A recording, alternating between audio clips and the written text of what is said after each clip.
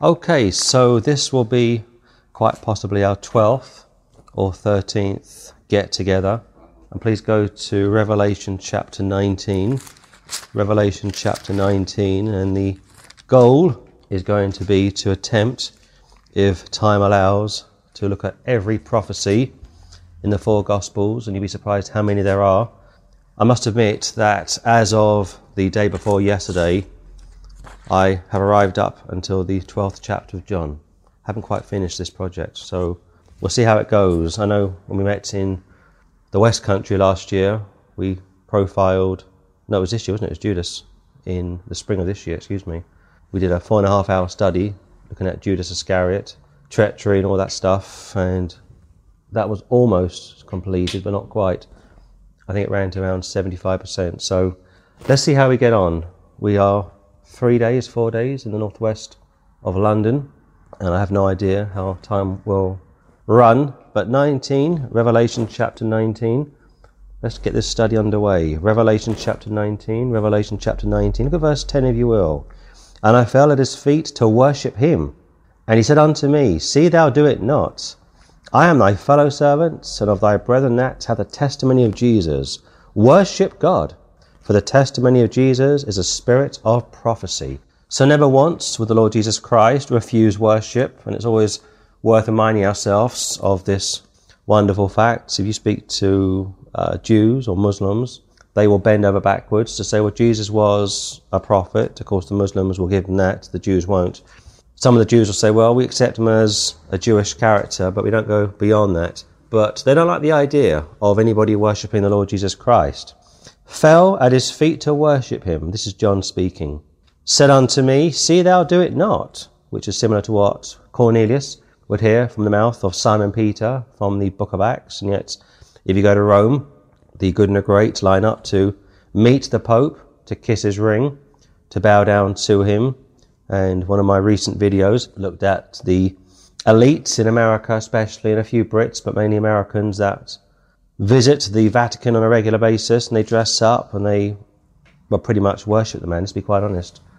You've got feminists, you've got man-haters, you've got pro-abortionists, you've got pro-homosexuals, you've got people being married and divorced multiple times. What would they have in common with a church which condemns that? Well, quite a lot, it would appear. The whole thing is a farce. See thou do it not, and yet the Pope will take the worship, and other religious people will. I am thy fellow servant. And this is very interesting, because it would appear in heaven that those that are angelic, or those that become angelic-like, and of course John is speaking here, or when the saved die and arrive in heaven, are angelic in a sense. The Lord says in heaven they're neither married nor given in marriage, but are like the angels. So you've got the possibility of John speaking to Daniel, Daniel speaking to John. It's hard to really fathom it, I know, but Daniel says to John, because this is the context, I am thy fellow servant. Of course, Daniel was a Jew, John was a Jew. So you get an idea as to what it's going to be like in glory. I am thy fellow servant. In other words, I was just like you, a fellow servant. And of thy brethren, fellow Jew, that hath the testimony of Jesus. I was commissioned to preach and proclaim. And of course, Daniel is one of the greatest books in the Old Testament.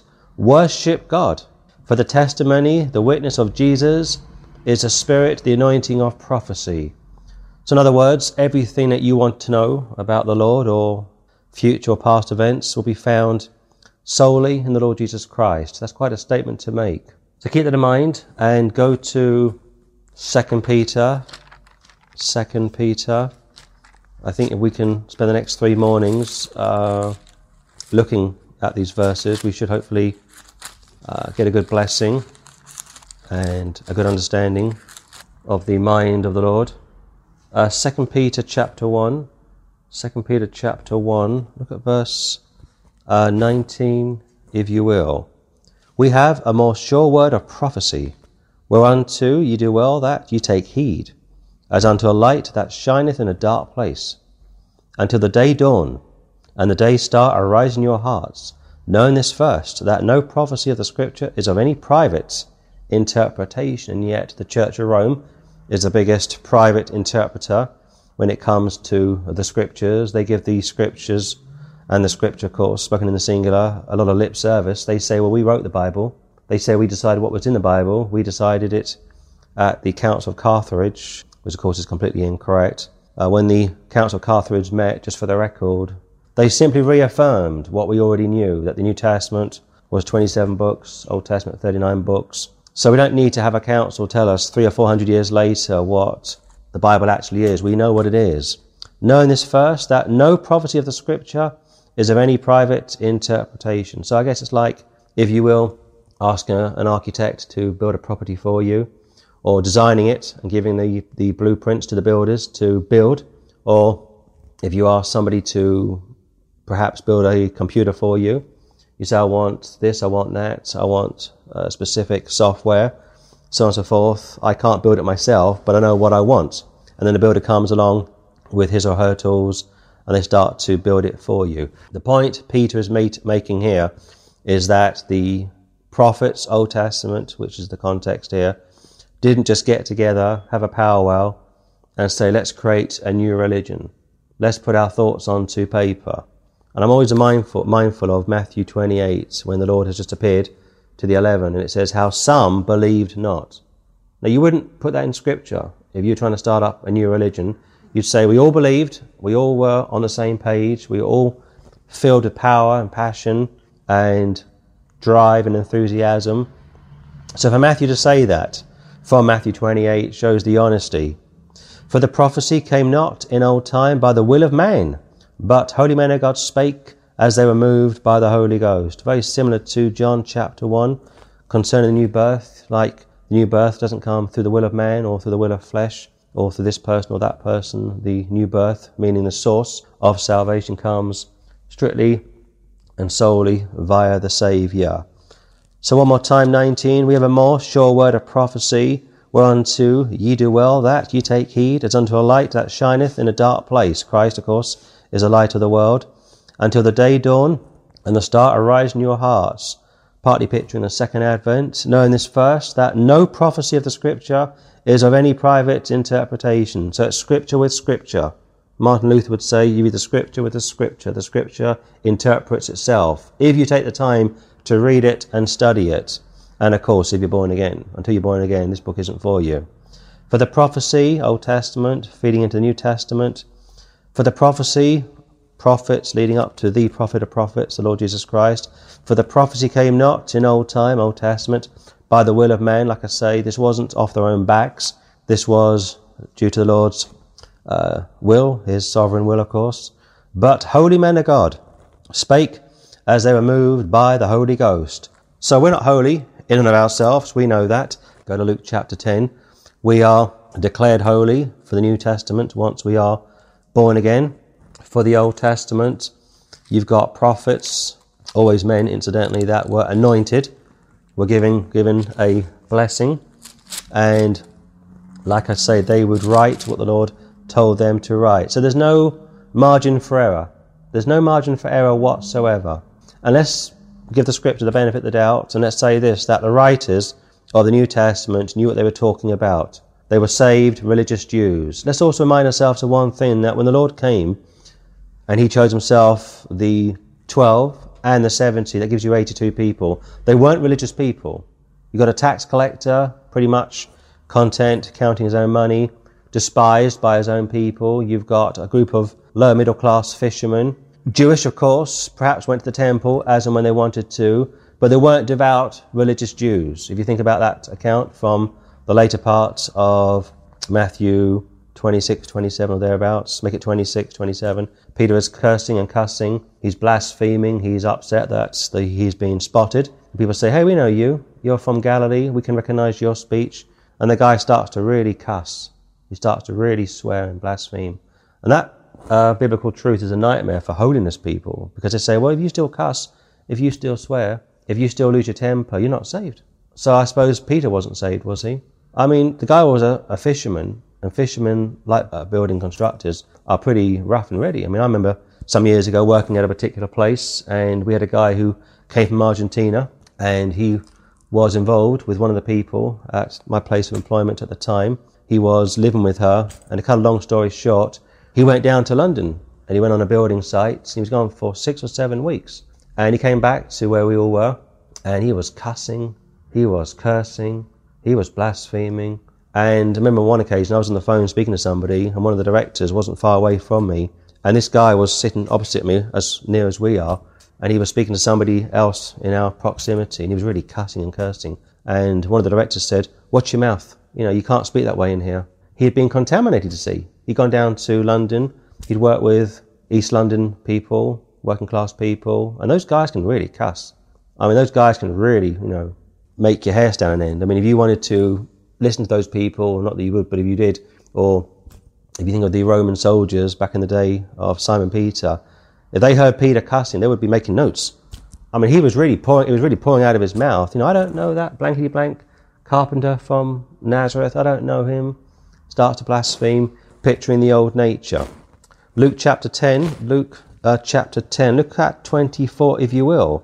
"For I tell you that many prophets and kings have desired to see those things which ye see, and have not seen them, and to hear those things which ye hear, and have not heard them."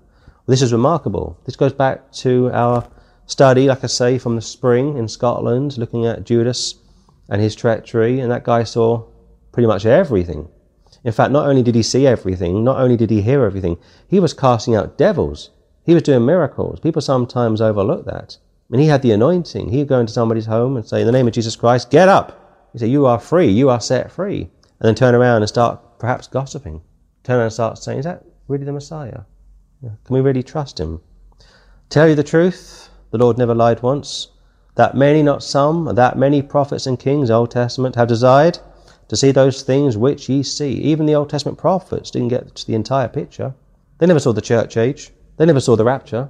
They saw the first coming and the second coming. "And to hear those things which ye hear, and have not heard them." So eyes to see, ears to hear, and we say need to know basis. So these verses lay the framework, the foundation for this, potentially pretty long study. We'll see how time goes. But again, the Lord is speaking to the apostles. You've got the 10 in mind and the 70 from verse 1. They're going to go out. They're going to do signs and wonders. They're going to be anointed in a way that Old Testament greats were never anointed. This partly goes into the book of Acts, but by the middle part of Acts, it's all gone. It's all blown out. People aren't being healed and set free like they once were. Go to Matthew chapter 1. Let's keep moving on. Matthew chapter 1. So Matthew is referred to as Levi or Levi, and Matthew was a Levite. He was from the line of priests, but he was far from being a priest. When the Lord found him, he was a tax collector. He was a despised man. He was one of the wealthiest people probably in Israel. And one day he was doing his work, and the Messiah walked past him. A crowd followed him. People were being healed. And even Matthew, the old hardened cynic, thought this is something special. And he knew some Old Testament scripture. He knew that one day the Messiah would come. He knew one day people would be set free and that Israel would be delivered. Matthew chapter 1. Look at verse 18, please.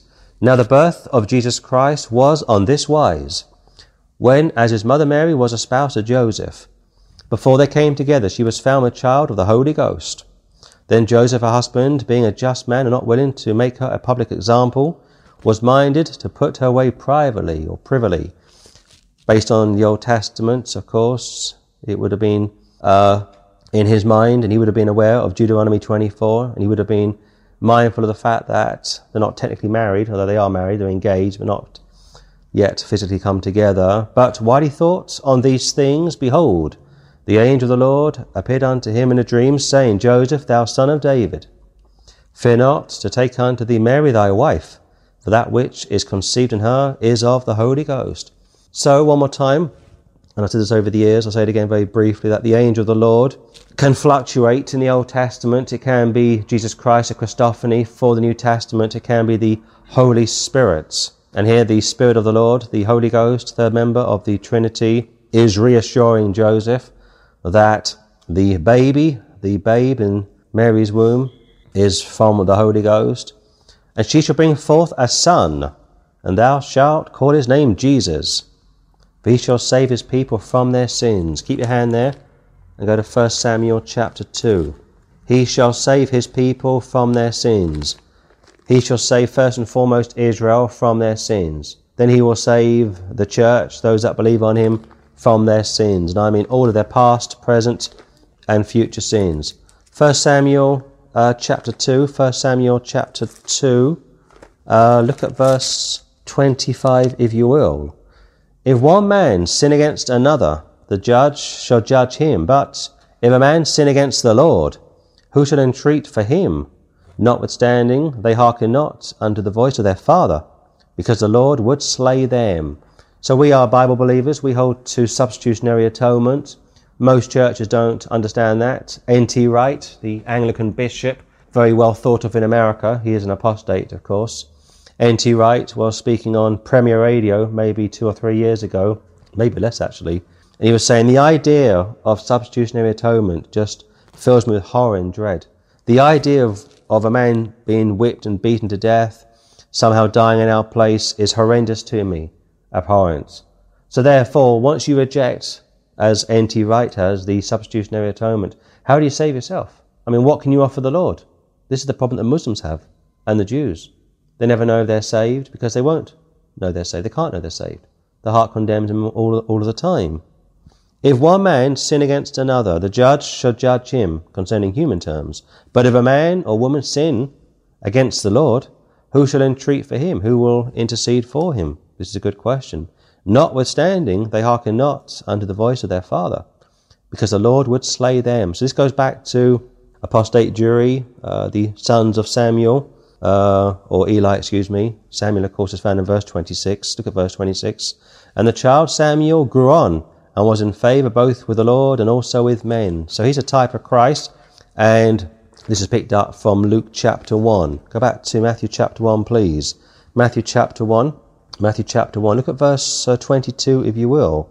Now all this was done, that it might be fulfilled, which was spoken of the Lord by the prophet, saying, Behold, a virgin shall be with child, and shall bring forth a son, and they shall call his name Emmanuel, which, being interpreted, is God with us.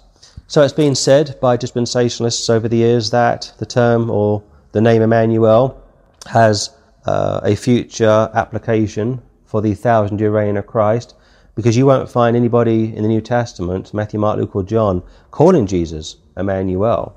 In fact, keep your hand there and go to Isaiah chapter 7. Isaiah is the main book that is cited in the 4 Gospels. The 4 writers, Matthew, Mark, Luke and John, they were literal men. When they quote the Old Testament, quote and lean heavily on Isaiah, and it's no surprise that modern scholarship like to say that Isaiah was written by 3 people, and again, undermine people's faith in the scripture. I mean, if I was a devil, I'd be doing exactly what these people are doing. We've done Speaker's Corner twice, you've been with us I think once, and those Muslims know what they're talking about. And they start to quote Christian leaders, apostates, which most Christians haven't heard of. But those guys have heard of them. And they quote people like N.T. Wright, which we've already discussed, and other well-known people. And they say, well, such and such said that 3 people wrote Isaiah. Or they go to the Q theory, that Matthew went first and Mark copied Matthew. And then Luke came along and copied the pair of, both their writings. And they question John because 80% of what is found in John is only found in John. And if you are a typical Christian, you've got no way to push back on this. Isaiah 7, look at verse 14, please. Therefore the Lord himself shall give you a sign. Behold, a virgin shall conceive and bear a son, and shall call his name Emmanuel. A virgin meaning just that. And you'd be surprised how many people have bent over backwards to overthrow the word virgin to be a young woman, a maid, and if that was the case, big deal. Women fall pregnant every day. Who'd care about a young Jewish woman engaged to perhaps a slightly older Jewish gentleman becoming pregnant? Nobody would care about that. But if she was a virgin, it's a big deal. Lord himself, triune God, shall give you a sign. The Jews are entitled to a sign. Behold, a virgin shall conceive and bear a son, and shall call his name Emmanuel. Butter and honey shall he eat, that he may know to refuse the evil and to choose the good. So it's a double application in the context. It's dealing with Isaiah, of course, and his wife and child from memory, but behind that you've got the Messiah and Mary. And also this goes back to the reality that Jesus Christ wasn't able to sin. You'd be surprised how many people think that Christ could have chosen to sin. I mean, conservative people. I don't think that. Yes, he was tempted. Yes, he was tested. Yes, he was tired. Yes, he was hungry. Yes, he was short-tempered. Yes, he was this. Yes, he was that. But I can't find anywhere where he ever sinned. Go back to Matthew chapter 1, please. Matthew chapter 1, look at 24. Then Joseph, being raised from sleep, did as the angel of the Lord had bidden him, and took unto him his wife, and knew her not till she brought forth her firstborn son. And he called his name Jesus, meaning Jehovah saves. Now, allow me to do a slight detour. I wasn't going to do this, but I'm going to do it now. Go to Isaiah chapter 9. Isaiah chapter 9. Around 2 years ago, a brother in Scotland very kindly sent me a small book concerning a debate that took place in the Brethren Assembly, maybe 150 years ago, concerning the eternal sonship of Christ. And I've never really thought about this, not in great depth. It's a typical 19th century book. It's hard to read. Those guys wrote in a particular way back in the day. I think we've lost a lot of education over the last 100 years, a lot of writing skills, and I had to read it very carefully. And I'll be honest with you, it was a bit of a chore to work through it. It's a bit like Dickens. Hard to read, old English. But I did finish it. You know, I always say if I start something, I want to finish it. And this goes back to a discussion, a debate somewhere in the assembly circles, could be in America, I think it was in Britain actually, about whether or not Jesus Christ is eternal. Is the Son eternal, or is the Word eternal? And I read the book. I remember when I first got saved, coming across Walter Martin's website. He's long dead, of course.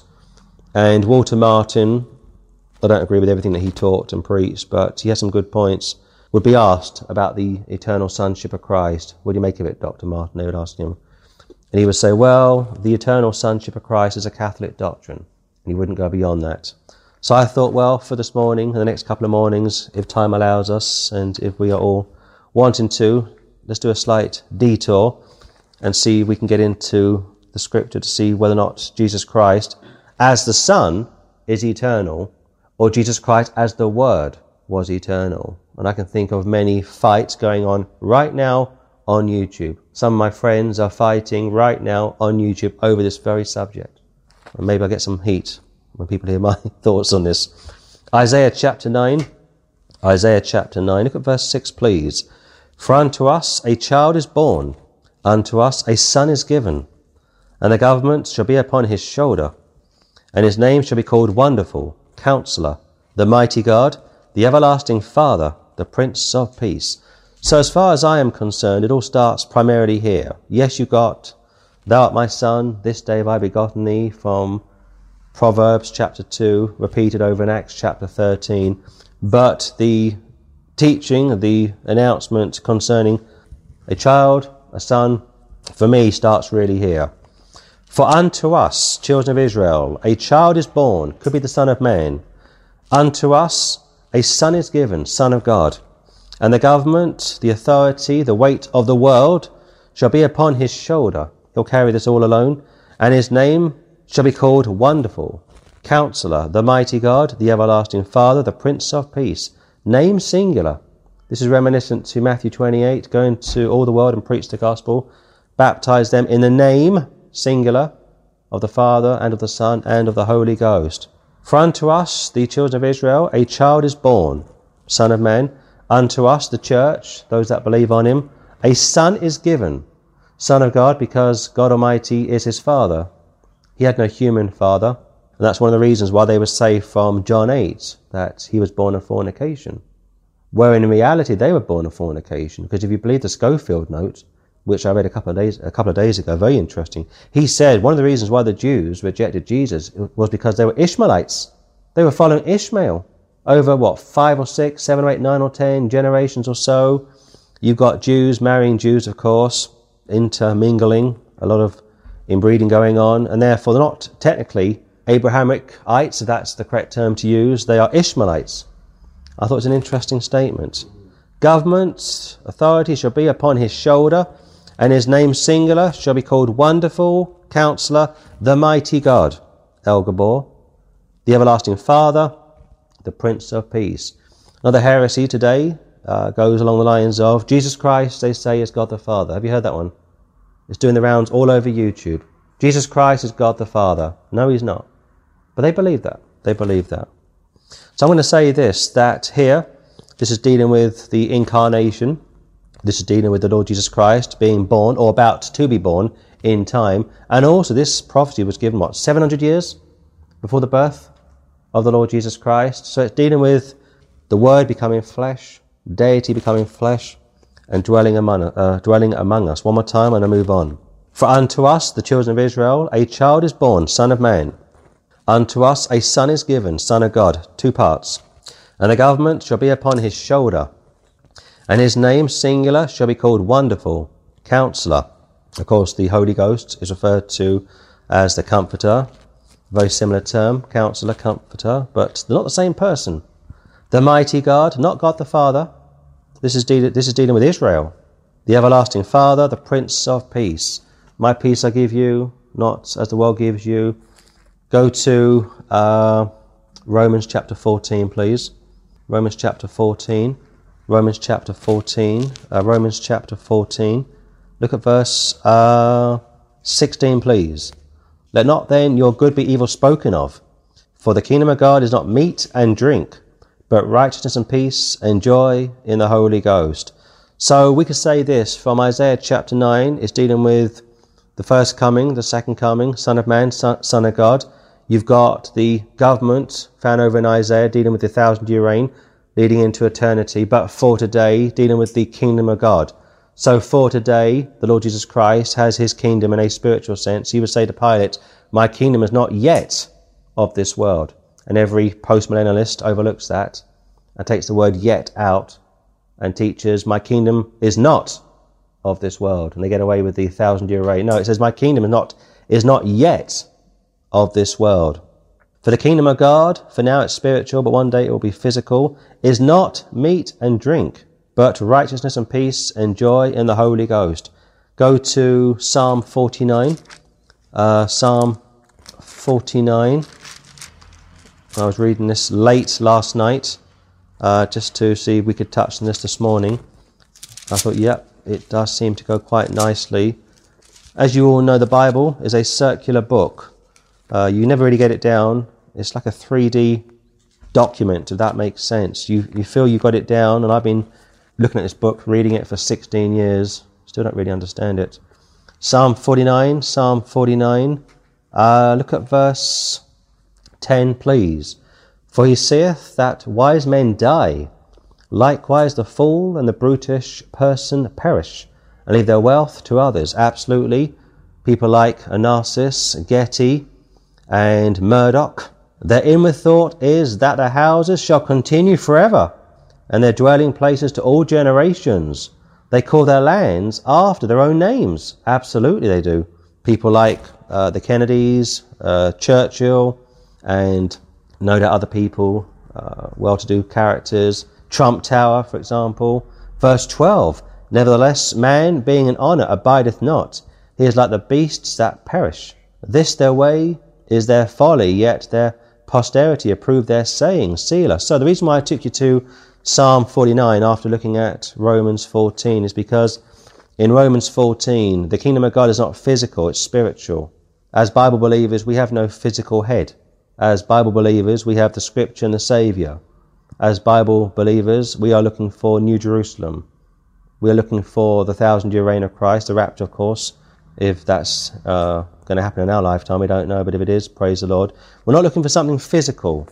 And yet from Psalm 49, 10, 11, 12 and 13, it's very much dealing with physical things, because physical things corrupt.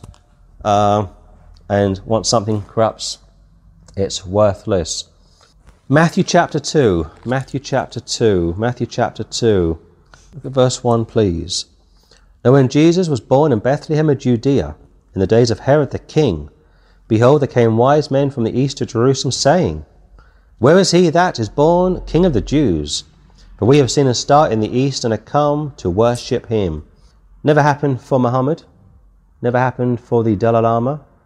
Never happened for you or me, or anybody that I can think of from antiquity. This is also going to lead up to the second coming. Isaiah speaks about kings bringing gifts to the Messiah, who is stationed on his holy hill, and I mean Jerusalem, not Rome. And we could use these verses to say that Christmas, quote unquote, or the exchanging of gifts for Christmas is permitted, providing you're born again, and you want to bring gifts, or you want to worship the Lord, you want to thank him for what he's done. I don't see a major problem with that, but don't bother with the trees, the tinsel, Father Christmas, all that rubbish. 3. When Herod the king had heard these things, he was troubled, and all Jerusalem with him. I bet he was. And when he gathered all the chief priests and scribes of the people together, he demanded of them where Christ should be born. He gets all of the Jesuits together, all the Dominicans, all the Franciscans, all the good old Anglicans, all the Charismatics, all the Calvinists, all the Arminians, all the good and the great brains of today, and yet you say to those guys, how can I be saved? I got 30 seconds to live. Give me the gospel. They can't do it. Try it sometime. These guys will write 700-800 page books, 900 page books about when was Jesus Christ begotten, and yet you say, I'm dying, I've had a heart attack, I'm on the floor, an ambulance is being called for, I've got 20 seconds to live. How can I be saved? They can't tell you. N.T. Wright says, the blood of Christ, ooh, stay away from it, he says. Substitutionary atonement, it makes me shudder. So I guess he's trusting in his baptism, is he? But Paul would say, I wasn't sent to baptize, I was sent to preach the gospel. 5. And they said unto him, in Bethlehem of Judea, for thus it is written by the prophets, and thou Bethlehem, in the land of Judah, art not the least among the princes of Judah. For out of thee shall come a governor that shall rule my people Israel. A governor. A governor. Go to Micah chapter 5. A governor. A governor, a ruler, a governor. Are they the same? Not really. You've got religious people very fearful of losing their positions in this country, and it's probably the same in America and possibly Spain and maybe Singapore. Churches have charitable status. Not just churches, mosques, synagogues, and it's something which these people are very keen to get and abuse. And Patrick can tell you some awful stories when he was a Catholic, how it was abused in our old church. Priests would have cars on the parish, holidays, 3 months in America, 3 months in Canada, all in the parish, nice tiling on the walls. Was it £5 a tile? Yeah. £8 a tile? Yeah. Not bad. £8 a tile for the priests. Same in these Protestant churches, and these people, these so-called religious people, live like kings and queens. And yes, some are queens. But they're very careful what they say in this country. That's why you won't find preachers and preacheresses calling out sin. They wouldn't dare. Same is true in America. So you've got a king, you've got Herod. This is Herod the First, incidentally. Herod the Great, though he wasn't great, he was awful. Calling in all of his wise men, and he says, we've got 3 guys who just breezed in with an army of around 2,000 soldiers. They're going around Jerusalem saying, where is the King of the Jews? It could be 2 o'clock in the morning, who knows? It probably was, actually, in the way the Lord works with these people. Everyone's awake, what's going on? And he calls the good and the great, gets them out of bed, and he says, where is this king to be born? And they say, well, Your Honour, he's going to be born in Mecca. No, they don't say that. Or he's going to be born in Barcelona. No, they don't say that. He's going to be born in Singapore. No, they don't say that. They get it right, but they pick the words very carefully. In Bethlehem of Judea, city of David. Not Rome, not Colorado, not London. In Bethlehem of Judea, for thus it is written by the prophet, and now they quote it, but not quite. And thou, Bethlehem, in the land of Judah, art not the least, the smallest among the princes of Judah. For out of thee shall come a governor that shall rule my people Israel. Micah chapter 5. And look at verse 2, if you will. But thou, Bethlehem Ephratah, though thou be little among the thousands of Judah, yet out of thee shall he come forth unto me that is to be ruler in Israel, whose goings forth have been from old, from everlasting. They've changed one word from ruler to governor, because to say to Herod, he's going to be a ruler, means he's coming for your job. He's coming for Pilate's job. He's coming to replace the Sanhedrin. So they won't say that. They say, no, he's going to be a governor. A governor is not a ruler. A ruler isn't, strictly speaking, a governor. And the last part they completely miss out. Whose goings forth have been from old, from everlasting. This guy's eternal. This guy didn't just turn up one day like Joseph Smith or Hare Krishna. This guy is from old, from everlasting. Therefore would he give them up until the time that she which travaileth hath brought forth, that the remnant of his brethren shall return unto the children of Israel. In the context, first advent, in the context, second advent. Go back to Matthew chapter 2. So you got these wise men all around King Herod's throne, and they have to be very careful what they say. Priests in the Church of Rome are political. They have 7 years training. Out of their 7 years training, they spend around 3 or 4 years looking at church history, economics, democracy, diplomacy, and other aspects of society which isn't really their remit. They are so-called priests, but of course not priests, they are politicians. They're not like what we would do. I mean, we're going to be here for 3 or 4 days. We're going to hit the streets later. We're going to get the banner up. We're going to talk to people. We're here for a purpose. We're not here for our own health, but they won't do that. So therefore, they are giving half of the truth, and we discussed this over breakfast this morning. A lot of people are omitting facts, which is the same as lying. You don't tell people the whole story, you hold back, and as a result, you are lying. Let's be quite honest. And they are lying because they know that to go beyond it is going to be problematic, and therefore they say, for out of thee shall come a governor, not a ruler, that shall rule my people Israel. And verse 7, then Herod, when he had privately called the wise men, inquired of them diligently what time the star appeared. He wants further information about this account. He knows that this crowd that have arrived are, for the most part, Gentiles. They've come from a long distance, and they are coming to seeking to search out the Saviour. Matthew chapter 2, look at verse 11, if you will, please. And when they were come into the house, they saw the young child with Mary, his mother, and fell down and worshipped him. When they had opened their treasures, they presented unto him gifts, gold and frankincense and myrrh. So 3 gifts to present to the Master, because he's a priest, he's a prophet, he is a king. And again, going back to Revelation chapter 19, never once does the Lord refuse worship. You can't worship him enough, you can't praise him enough, you can't thank him enough, and yet many times we don't even do the basics. We fail him in that area. Thankfully, our salvation doesn't depend on our service, but it's still shameful. If you look at the Muslims, they have their prayer services in parts of the Middle East, and it's a big deal. The entire town hears the old prayer to call.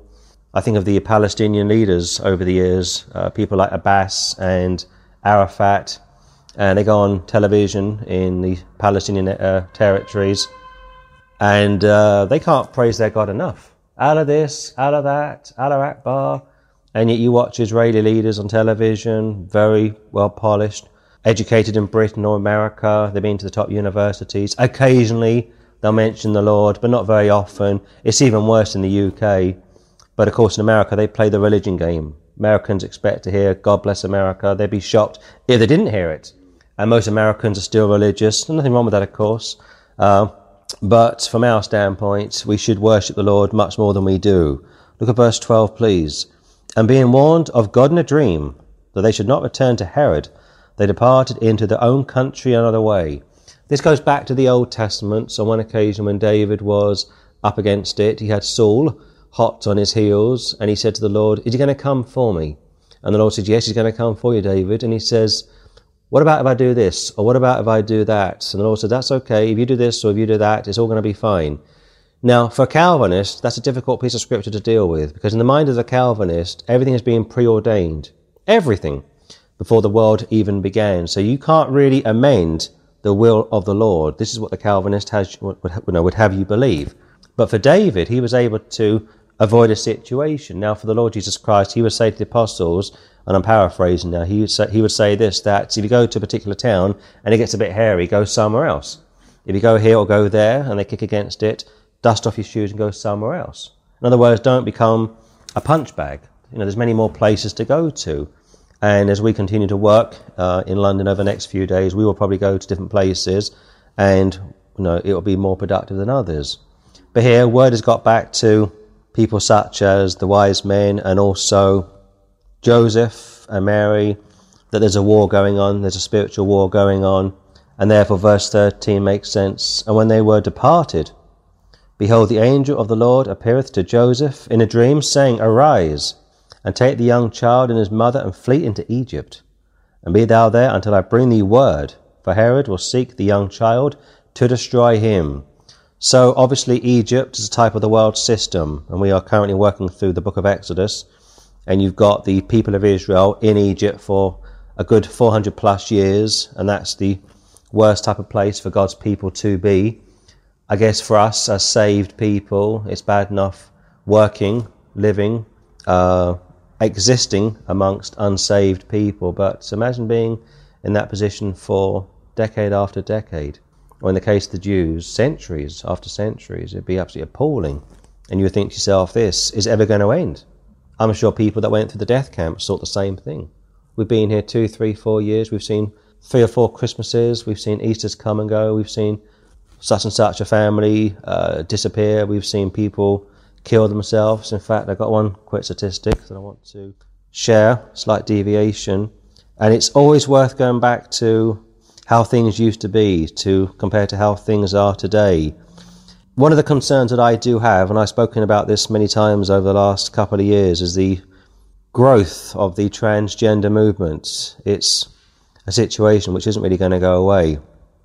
And apparently 41% of transgender people will commit suicide. The figure remains the same even after they have surgery and hormonal replacement.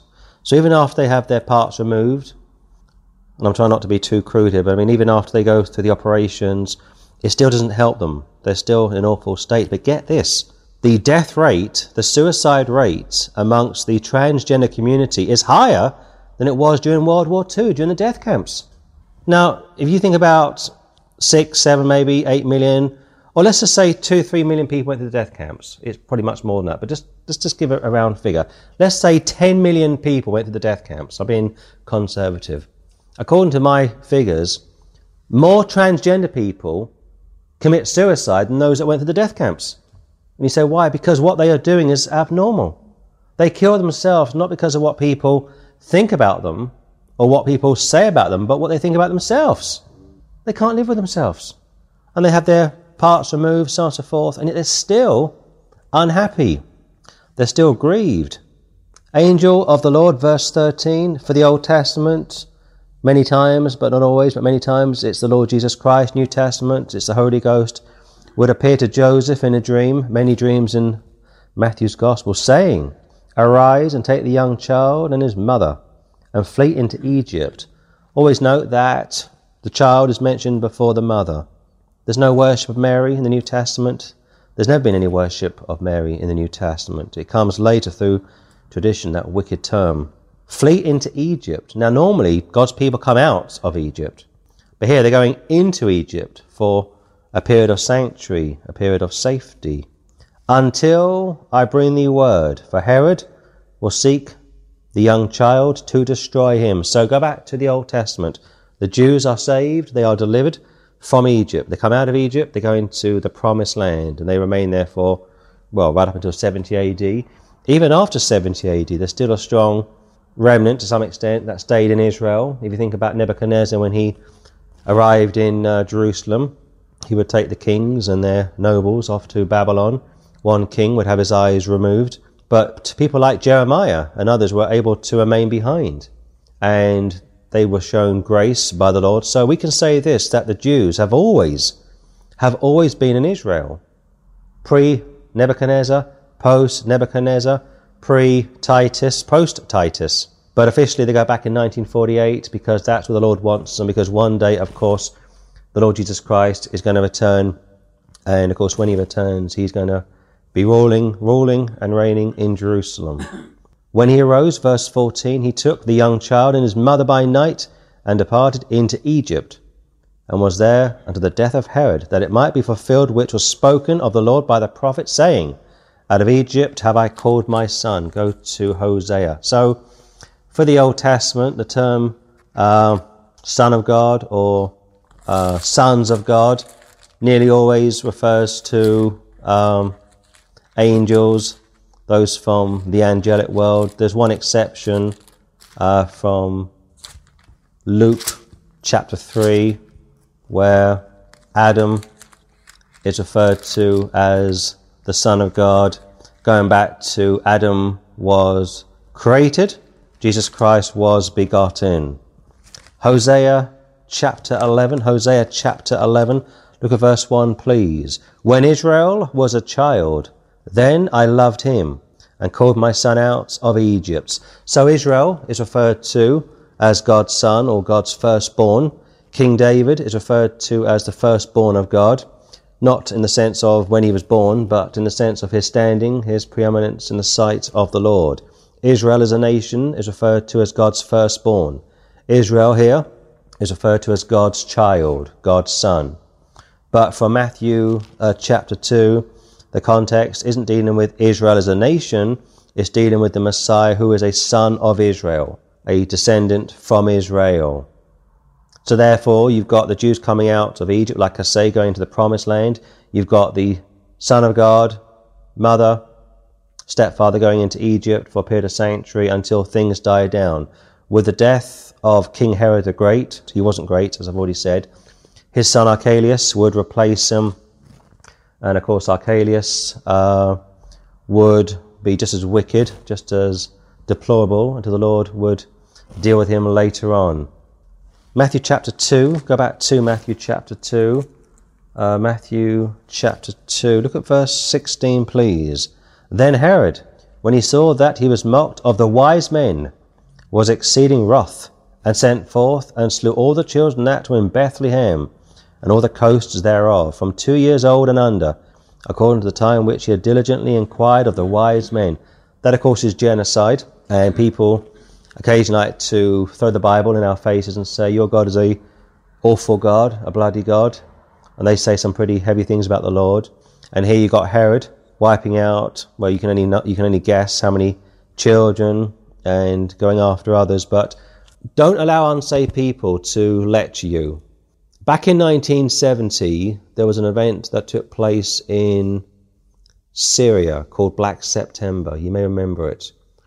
And in 1970, the king of Syria, President Assad, let me just correct myself, President Assad, this current leader's father, decided to deal with the Palestinian problem. Now, I wasn't born in 1970, but I'm a interested party in history, and I remember these types of events because they are pretty gruesome. An old Assad, old-style hardliner, decided to murder 20,000 Palestinians. Now, if Israel had done that, had Britain or America done that, or let's take it down to 200 people, there'd be people in the streets of London, New York, Los Angeles, Barcelona, who knows where else, people absolutely screaming bloody murder, as they say. But Assad did it, and not a word was said, because you've got a Muslim killing Muslims. They don't care about that. But when Jews deal with Muslims in a self-defense sense, it's a different ball game. So you got Herod, back in the time of the Lord Jesus Christ, a wicked despot, an antichrist, a puppet leader, if you will, working for Rome, a bit like those that were working for the Nazis during World War II. He decides to eliminate any male child that would be born in Bethlehem under the age of 2 years of age, and that would have been major news. Now, if you speak to Jewish people, if you think of somebody such as Josephus will say this. He will say, well, we can't find any record of this in our documents, and therefore it didn't happen. But that's not the whole story. Never forget that when the temple went down in 70 AD, Israel lost a lot of their materials, documents, names of rabbis, family lineages, so on and so forth. On top of that, would this want to be made public? It'd be embarrassing to the leaders in Rome that Herod was killing children. So we shouldn't be overly surprised if this isn't found in secular writings. But that's not to say that it didn't happen. Of course it did happen, because here we are reading about it in the Gospel of Matthew. Look at 17. Then was fulfilled that which was spoken by Jeremy the prophet, saying, in Ramah was there a voice heard, lamentation and weeping and great mourning, Rachel weeping for her children, and would not be comforted because they are not. Go to Jeremiah 31. Now it gets a little bit tricky, because Jeremiah picks up this account, or I should probably say Matthew quotes it from Jeremiah, and of course Jeremiah is speaking about such an event. And of course, if it's Rachel, going back to the first 5 books of the Bible, then you've got a gap because she's long dead. Jeremiah 31, look at verse 15, please. Thus saith the Lord, a voice was heard in Ramah, lamentation and bitter weeping. Rachel, or Rachel, weeping for her children, refused to be comforted for her children, because they were not. So Rachel, or Rachel, pronounced differently by different people, is now representing the suffering woman of Israel. For Revelation, you've got the woman and the man-child, Revelation chapter 12, and some people say it's Mary, the mother of the Lord Jesus Christ. Others say it is Israel. Well, of course, Mary, again, is, like the Lord Jesus Christ, a daughter of Israel. And yes, there are types of Mary back in the Old Testament. Sarah is a type of Mary. Rachel, Rebecca, and we discussed one of those earlier today, is a type of Mary. The mother of Samuel, and we looked at him also this morning, is a type of Mary. So here Jeremiah, writing long after her death, of course, is using her as a type of suffering Israel. 16, thus saith the Lord, refrain thy voice from weeping, and thine eyes from tears, for thy work shall be rewarded, saith the Lord, and they shall come again from the land of the enemy. And there is hope in thine end, saith the Lord, that thy children shall come again to their own border. So the statement is very clear that although it was pretty bleak during the time of the Lord Jesus Christ having to leave Israel, and it was pretty bleak when all those boys were slaughtered, and it's been pretty bleak for the last 2,000 years or so, they will come again to their own border, verse 17. So therefore, 1945, 1946, with the end of World War II, you've got millions of Jews, not just in Europe, but in America, Britain, Canada, Australia, and New Zealand, deciding to go back into Israel. Solidarity. A lot of guilt as well. A lot of wealthy Jews got out of Germany. They saw what was going on, and they had money to get out of Germany, and they saw what was going on, and they thought themselves, we've failed our own people.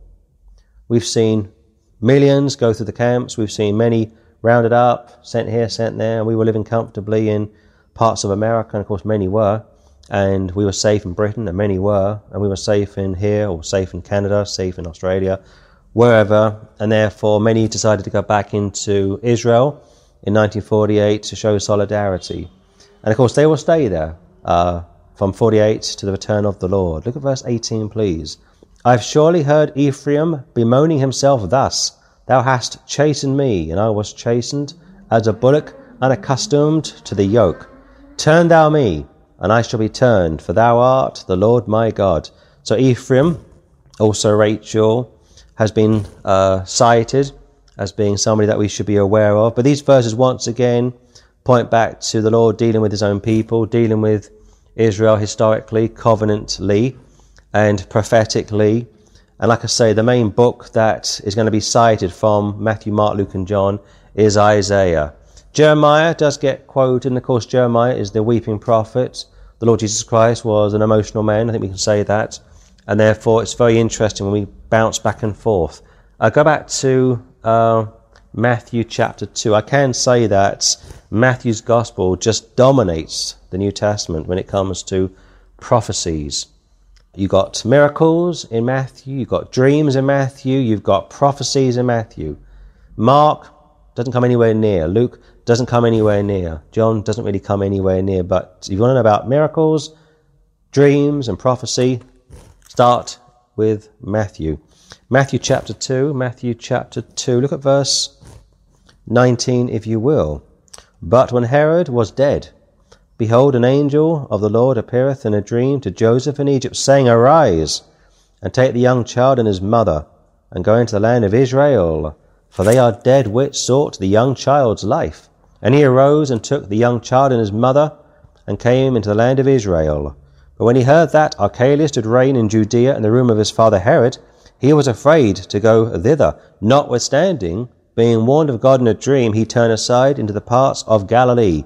And he came and dwelt in a city called Nazareth, that it might be fulfilled which was spoken by the prophets, he shall be called a Nazarene. And most liberal theologians, most ex-Christians, most atheists, most people in the higher criticism world will say, well, I can't find this in the Old Testament. Where does it say in the Old Testament that he would be called a Nazarene, or he'd be born in Nazareth? Where does it say that, or where can we go back to the Old Testament? Because it says here it would be fulfilled, how he was spoken by the prophets, he shall be called a Nazarene. And of course you can't find it. It says they spoke it, not that they wrote it. They spoke it. You've got prophets plural speaking, and what they are speaking goes down and is cited here as taking place. But what they spoke, they didn't write, which is similar to the last few verses of John's Gospel. Many miracles he did, if they were all written down, not enough books in the world could contain them all. And therefore this slightly throws people, because they say, well, I can't write this out. They spoke it, but they didn't write it. And that's right. Because if they wrote down everything that they spoke, or if they wrote down everything that was revealed to them, it'd be the same thing for them. I mean, the Old Testament is a pretty loaded book. If you were to write down everything that the prophets had heard and seen, there wouldn't be enough to go around. Matthew chapter 3, please. Matthew chapter 3, look at verse 1. In those days came John the Baptist preaching in the wilderness of Judea and saying, Repent ye, for the kingdom of heaven is at hand.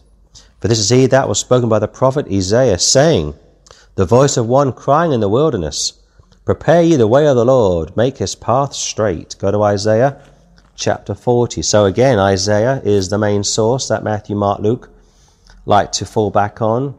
I may be wrong when I say this, but from memory, John only cites Isaiah 2 or 3 times, no more than half a dozen times. Isaiah chapter 40, chapter 40, look at verse 1 if you will. Come ye, comfort ye, my people, saith your God. Speak ye comfortably to Jerusalem, and cry unto her, that her warfare is accomplished, that her iniquity is pardoned. For she hath received of the Lord's hand double for all her sins. The voice of him that crieth in the wilderness, Prepare ye the way of the Lord, make straight in the desert a highway for our God. So this is another great verse to show the deity of the Lord Jesus Christ. You've got Almighty God coming in the person of the Lord Jesus Christ, going back to what we touched on this morning, how the Word was with God, and the Word was God, and the Word became flesh and dwelt among us. And the question gets asked again, so is Jesus Christ eternal, or is the Word of God eternal? Now, for some people, this isn't an issue. For some people, they're not particularly interested, but for those of us which are Bible believers, we should have a view on this. I think we should be able to say with some level of certainty what the Scripture says about this. But again, the voice of him, John the Baptist, that crieth in the wilderness, Prepare ye the way of the Lord. This is Jehovah. Get ready for Jehovah's arrival. Make straight in the desert a highway for our God. Every valley shall be exalted, and every mountain and hill shall be made low, and the crooked shall be made straight, and the rough places plain. And the glory of the Lord shall be revealed, and all flesh shall see it together. For the mouth of the Lord hath spoken it. So you've got this wonderful prophecy buried back in Isaiah chapter 40. In fact, they say Isaiah 40 is the second part of Isaiah. They want to carve this book up. They say chapters 1 to 39 is author number 1. They say 40 to 52, I think from memory, is author 2. And from 53 to 66 is author 3. So they've got 3 people writing Isaiah. I don't believe that. And by doing that, they weaken our faith in the Scripture, going back to how Jesus Christ is, or how he enjoys the spirit of prophecy.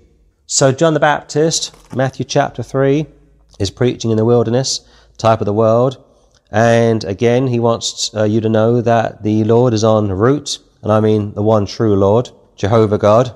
And here Matthew picks up this very event, quotes Isaiah chapter 40. Go to Isaiah chapter 40, and there you are, verse 3. The voice of him, singular, this is a person, not a nation, is crying in the wilderness, and he's saying this, Prepare ye, all of you, the way of the Lord. Only one Lord, not 2 or 3. Make straight in the desert a highway for our God. And again, every valley shall be exalted, Verse 5, the glory of the Lord shall be revealed, and all flesh, Jew and Gentile, shall see it together, for the mouth of the Lord hath spoken it. So these verses, I'm going to suggest, are very clear when it comes to the deity of the Lord Jesus Christ. But I want to say one more thing again, going back to, for unto us a child is born, unto us a son is given, the government shall be upon his shoulder, he shall be called Wonderful Counselor, Mighty God, the Everlasting Father, the Prince of Peace. And I want to say this, that as I understand it, Jesus, meaning Jehovah saves, Christ, meaning the Anointed, is dealing with his arrival in time. But the Word, John chapter 1, the Word is with the Father, or the Word is with God. Of course, in the context it's the Father. And the Word was God. The Word was in the beginning with God, and the Word was God. So therefore you've got the Word being eternal. Going back to Micah chapter 5. But at a time of the Lord's choosing, he enters into the human race. Luke picks this up, and Gabriel will say to Mary, call him Jesus. Matthew picks this up and says to Joseph, call him Jesus. Luke chapter 1 says he'll be the Son of the Highest. And at that point, thou art my son, this day have I begotten thee. Proverbs 2, Acts chapter 13, deity becomes flesh. And Jesus Christ is revealed as the Son of God. Going back to being solely and uniquely God's only begotten Son. Now, at some stage he is begotten. I've given you two verses. At some stage, this day in time, thou art my son. This day have I begotten thee. Old Testament, New Testament. And the word, like I say from John chapter 1, comes amongst the children of Israel, and they see him. And I will hopefully elaborate more on that next time. Matthew chapter 4, please. Matthew chapter 4. The Lord is now of age. He is around 30.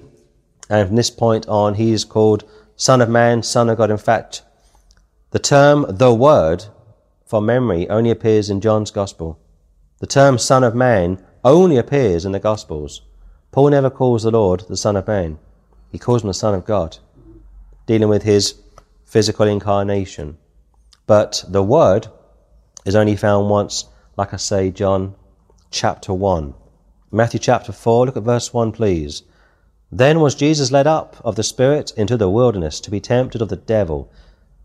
And when he had fasted 40 days and 40 nights, he was afterward and hungered. And when the tempter came to him, he said, If thou be the Son of God, command that these stones be made bread. But he answered and said, It is written, Man shall not live by bread alone, but by every word that proceedeth out of the mouth of God. Go to Deuteronomy chapter 8. So the Lord comes up against the devil. And yes, there are two natures or two parts of the Lord Jesus Christ, like I say from Isaiah chapter 9, Son of Man, Son of God. Or we could say this in a sense, this pictures our two natures, old nature, new nature. But of course, Jesus Christ doesn't have a sinful nature, we do. Deuteronomy chapter 8, Deuteronomy chapter 8. Look at verse 3, please. And he humbled thee, and suffered thee to hunger, and fed thee with manna which thou knewest not, neither did thy fathers know, that he might make thee know that man doth not live by bread only, but by every word that proceedeth out of the mouth of the Lord doth man live. So Jesus, Son of Man, as I understand it, Son of God, it makes no difference. They both affirm his deity, but his human nature is up against it. He's weak. He's been fasting. He's been in fellowship with the Lord, is being tempted by the devil. When the devil got his eyes on Adam, it was all over within 5 seconds. When he gets his eyes on the Lord Jesus Christ, he's not able to do much with him. In fact, he couldn't do anything with him, really. But the point is, he's being tempted, he's being tested, whereas Adam would fail. Christ, as the second Adam, would be victorious. So therefore, you've got from Deuteronomy chapter 8, verse 3, you've got Israel as a nation in the context, being told that they shouldn't be existing by food and manna, the basic necessities of the here and now, but by every word that would proceed out of the mouth of the Lord. The Lord Jesus Christ picks us up and he goes straight back to Deuteronomy chapter 8, says the same thing. It is written, man shall not live by bread alone, but by every word that proceedeth out of the mouth of God. That's pretty difficult. That's really difficult to really follow the scriptures to the letter, and yet we should be able to fall back on the Scripture the moment we are tested, the moment we are put to the test. And yet what do? What do I do many times? Trust in my intellect, trust in my own strength, and I fall flat on my face. Look at verse 5 from Matthew chapter 4. Then the devil taketh him up into the holy city, and setteth him on a pinnacle of the temple, and saith unto him, If thou be the Son of God, cast thyself down, for it is written, He shall give his angels charge concerning thee, and in their hands they shall bear thee up, lest at any time thou dash thy foot against a stone. Now he twists the Scripture, leaves a few words out, adds a few words. It's the oldest trick in the book. 7, Jesus said unto him, It is written again, Thou shalt not tempt the Lord thy God. Deuteronomy chapter 6. Deuteronomy chapter 6. Look at verse 16, please. Ye shall not tempt the Lord your God as ye tempted him in Massah or Mesa. So again, you've got the temptation taking place in the Old Testament. They would moan, they would complain, they would be critical. And I think if you have a critical spirit all of the time, something is wrong. You obviously had a fellowship with the Lord. And here he's going straight back to Deuteronomy chapter 6, verse 16, dealing with or citing Israel's temptation of the Lord back in the land as they were going into the promised land. And here the devil is having Scripture quoted at him.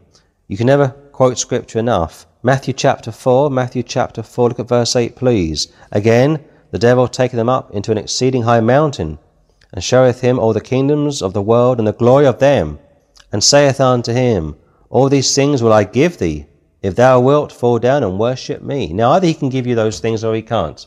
Either this world belongs to him or it doesn't.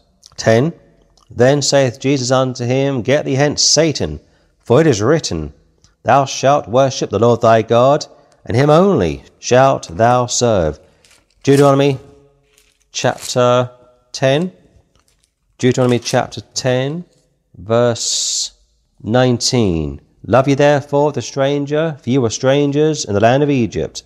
Thou shalt fear the Lord thy God, him shalt thou serve, and to him shalt thou cleave and swear by his name. He is thy praise, and he is thy God, that hath done for thee these great and terrible things which thine eyes have seen. So I'm going to say this and close, that what you are hopefully getting from this study is the writers of the New Testament leaning extensively on the Old Testament. They have to go back to the Old Testament to show the Jews that he was the Messiah. But the real theme that is coming through for me anyway is from John chapter 1, verse 1, how in the beginning was the Word, and the Word was with God, and the Word was God. Now again, without getting too monotonous, I want to say this, that the Word is in the beginning of time. The Word is eternal. Micah chapter 5. We can't and we won't overlook that. Jesus Christ is eternal. Jesus Christ is called the everlasting Father. Everlasting means without any end, with no beginning, with no end. He's called the mighty God, El Gabor. That's what they call him, and that's what the Jews would call him in Hebrew, the El Gabor, the everlasting one, El Shaddai. And yet the belief, the notion that Jesus Christ as the Son, being eternal, as I understand it, clashes again with Psalm 2 and Acts chapter 13. If the Son is eternal, when was he begotten? It says, This day have I begotten thee. If the Son of God is eternal, why would you have him being begotten? He's begotten at a particular time in the world, and therefore I would suggest this and say that the Word is eternal, everlasting Father, in relation to his relationship with Israel, not the church, but as the focus, or with the focus on the Son of God, that has to deal with his entrance into time. Conceived in the womb of Mary, born to a virgin, is born. He shall be called Jesus. He shall save his people from their sins. Jesus Christ, Christ Jesus, the Lord Jesus Christ, Son of God, picked up many times in the Pauline epistles, and that, I think, is dealing with his arrival, his incarnation, and at that point, of course, he is the Son of God, and he will always be the Son of God. But we can't and we mustn't overlook the reality that at a time of the Lord's choosing, the Word enters into the world. It says in verse 14 how the Word was made flesh, not the Son, although the Word is a son, but the Word becomes a son, how the Word was made flesh and dwelt among us, and we beheld his glory, the glory as of the only begotten, there's our word, begotten, of the Father, unique from the Father. The Father gives birth to the Lord Jesus Christ. Nobody else was begotten in the Old Testament from God. Nobody else has been begotten in the New Testament from God. Created, only Jesus Christ is begotten, as of the only begotten of the Father, full of grace and truth. So I will say this and dig somewhat deeper and pray a bit more about this, because it's a difficult subject to understand and approach to, but as I understand it tonight, the eternal sonship of the Lord Jesus Christ is problematic based on the terms only begotten, this day have I begotten thee. But the Word, second member of the triune God, second member of the Godhead, is eternal, and I've given you Daniel 9, Micah chapter 5, and therefore Jesus Christ is eternal. He's always been eternal. But when you get into the Son of God, Matthew chapter 1, he's the Son of God, the Son of the highest. And going back to the Word being made flesh, dwelling among us, so on and so forth, you have to understand that at a time of the Lord's choosing, he enters into the human race, and then he is known as the Son of God. Matthew chapter 4, look at verse 12. Now when Jesus had heard that John was cast into prison, he departed into Galilee, and leaving Nazareth, he came and dwelt in Capernaum, which is upon the sea coast and the borders of Zabulon and Nephthalim, that it might be fulfilled which was spoken by Isaiah the prophet, saying, the land of Zabulon and the land of Nephthalim, by the way of the sea, beyond Jordan, Galilee of the Gentiles. The people which sat in darkness saw great light, and to them which sat in the region and shadow of death, light is sprung up. Go to Isaiah 42. The Lord Jesus Christ will say he was the light of the world. I am the light of the world. Michael Jackson made an album, and he said, I am the light of the world.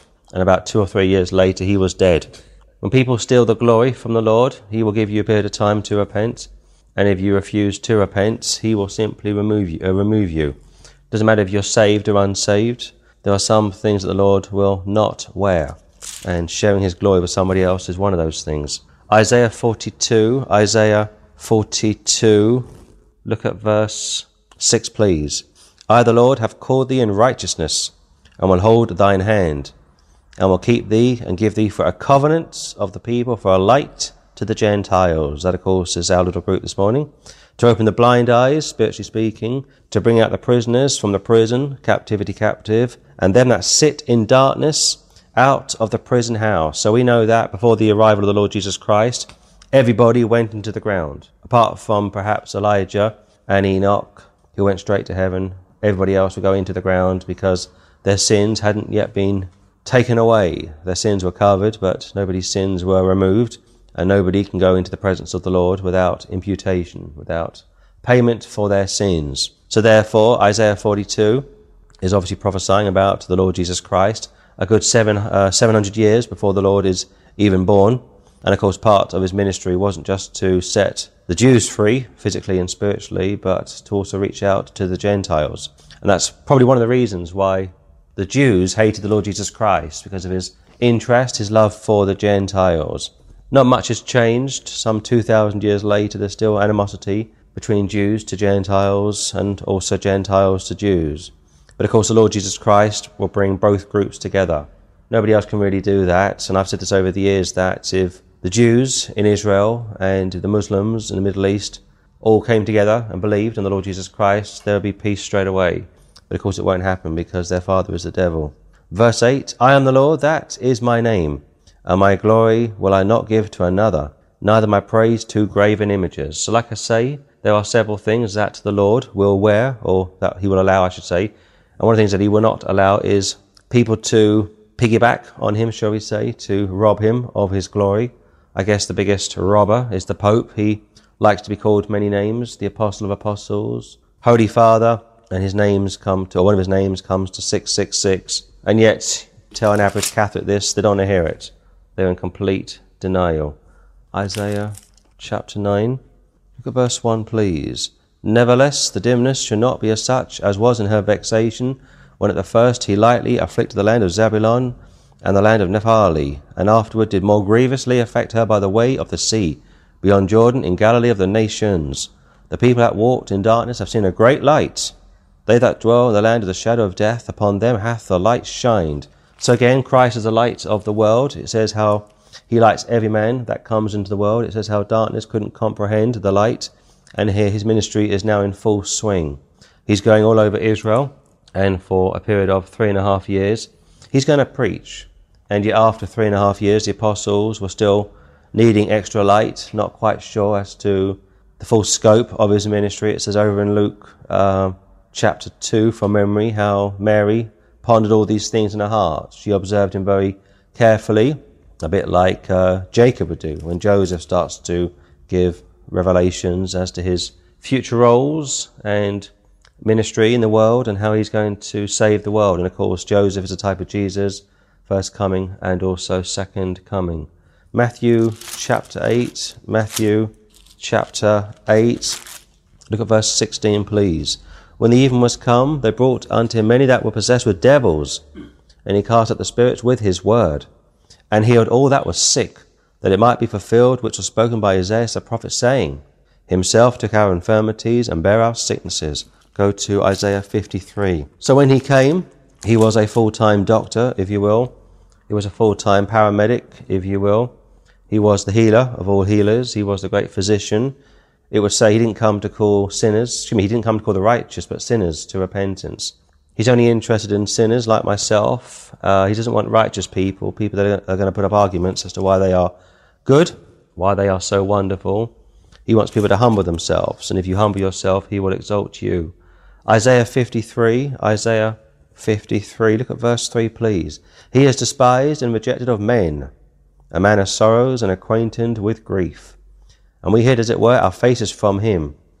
He was despised, and we esteemed him not. That's typical of all people, saved or unsaved, and that's why it says how he would have to draw all men unto himself. We were speaking to a lady in King's Cross last night. She is a Paisleyite, and she said that Paisley was the moderator of her Calvinist church. Of course, Ian Paisley is now long dead.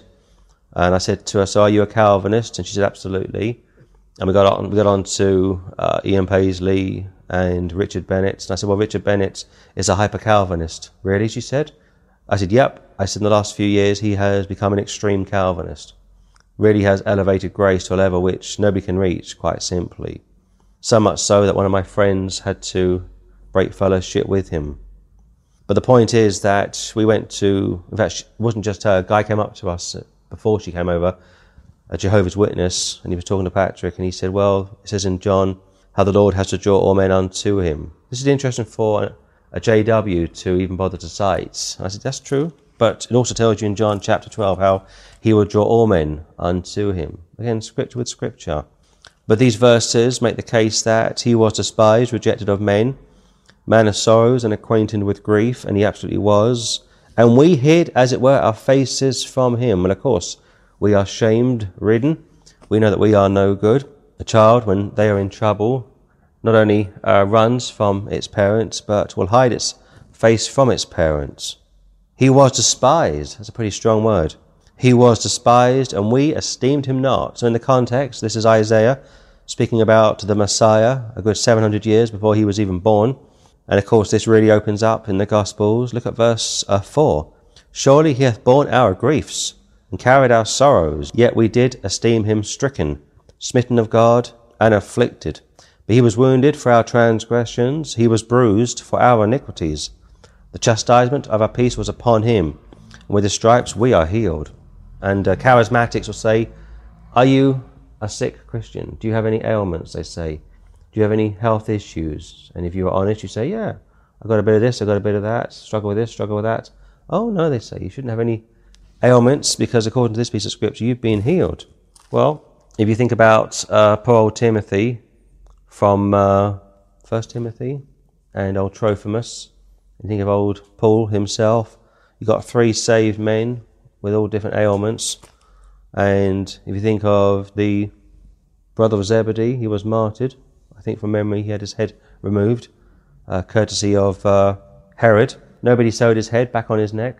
Nobody said, let's get together and let's heal, let's resurrect James. In fact, if you think of famous executions over the years, when Mary Stuart was killed by Elizabeth, she had a pretty awful execution. Several blows were needed to remove the head.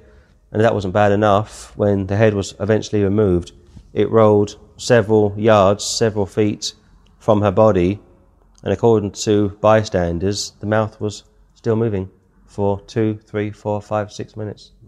Crazy, isn't it? And she said this, she said, I will die a Catholic. I've always been a Catholic. Holy Mother Church and all of that stuff. And I think had she lived today, and if she was to see what's going on in her church today, she'd be appalled. I mean, you've got to respect the woman in that sense. I mean, she's obviously lost, but she didn't compromise. All the pressure from people like John Knox and people that were sent from Walsingham and Elizabeth to try and get Mary to repent, to announce Romanism. She wouldn't do it. But here you've got a man, the Messiah, who's going to not only carry your sins, but by his stripes we are healed. So we are partly healed. And of course this comes under the atonement. We are covered, we are healed from our sins. Not always a scar of sin. Somebody once said, turn your scars into stars, which sounds very nice, bit of a corny soundbite, but what they're probably trying to say is that once you are saved with the mercy of God and the power of the Holy Ghost, your scars should become stars. Well, that's not always the case. Paul would say he was the chief sinner, present tense. I am the chief sinner. He would say how he persecuted the church, how he got the church to blaspheme the Lord Jesus Christ. I don't think Paul ever really got over that. I mean, he'd been around 30 years when he wrote his epistles, and yet he's still reminiscing about the bad old days, killing people. But verse 6, all we like sheep have gone astray. We have turned everyone to his own way. And the Lord hath laid on him the iniquity of us all. Substitutionary atonement. I love that. Go to Matthew chapter 11. And yet N.T. Wright says it's an abhorrent belief. It's a wicked doctrine. It makes him feel nauseated, nauseous. He feels sick when he hears such a statement made. And yet, what does he want in place of substitutionary atonement? Does he want to trust his own works? What would the Lord say about the Pharisees? Your righteousness would have to exceed theirs. And they're pretty righteous, that crowd. Praying, fasting, in the temple every day. And yet he would say, dead men's bones, you of your father the devil. Externally, very righteous. Internally, dead. Completely dead. Matthew 11, look at verse 7, please. And as they departed, Jesus began to say unto the multitudes concerning John, what went ye out into the wilderness to see? A reed shaken with the wind? But what went ye out for to see? A man clothed in soft raiment? Behold, they that wear soft clothing are in kings' houses. But what went ye out for to see? A prophet? Yea, I say unto you, more than a prophet. So first of all, he's more than just a prophet. And if you say it to a Muslim, they go hysterical. If you say it to a Jew, they just look at you as if you are insane. But he would say that he was not only more than a prophet here in verse 9, he would say that he was Lord of the Sabbath, Lord of the temple. I am that I am, my Father hath sent me. Before Abraham was, I am. It says over in John chapter 10, we stone you not because you are a man, but because you make yourself to be God. Absolutely. That's why they wanted to kill him. 10. For this is he of whom it is written, behold, I send my messenger before thy face, which shall prepare thy way before thee.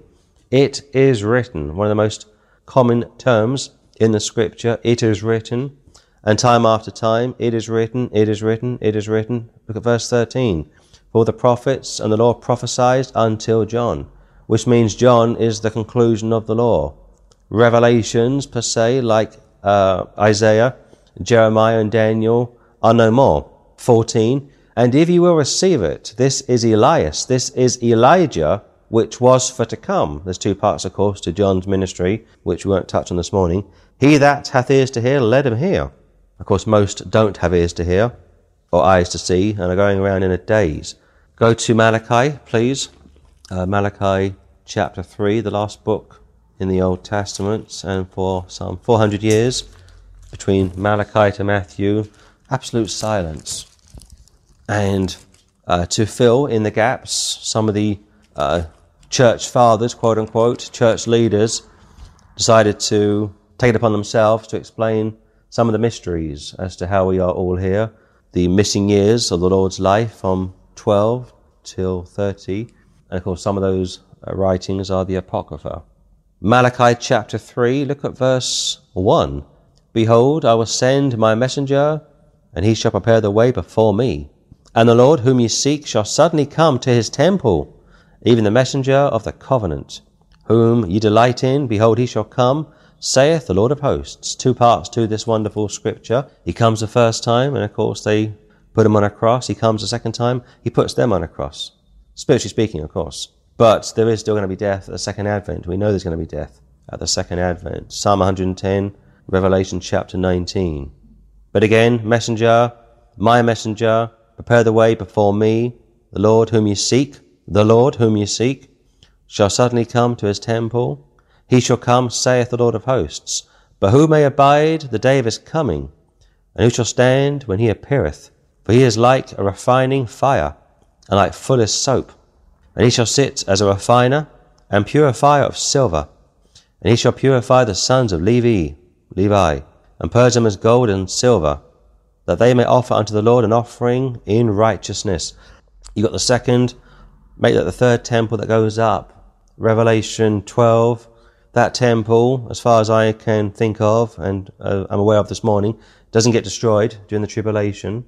You got the third temple, which is going to be used, found over in Ezekiel very clearly, and it could be that what is spoken of in Revelation 12, 2 witnesses, 144,000, is going to be perhaps not just used during the 1,000-year reign, but also expanded, because the measurements don't match. The measurements from Ezekiel 44, 45, 46, 47 don't match the measurements from Revelation chapter 2. There's a difference.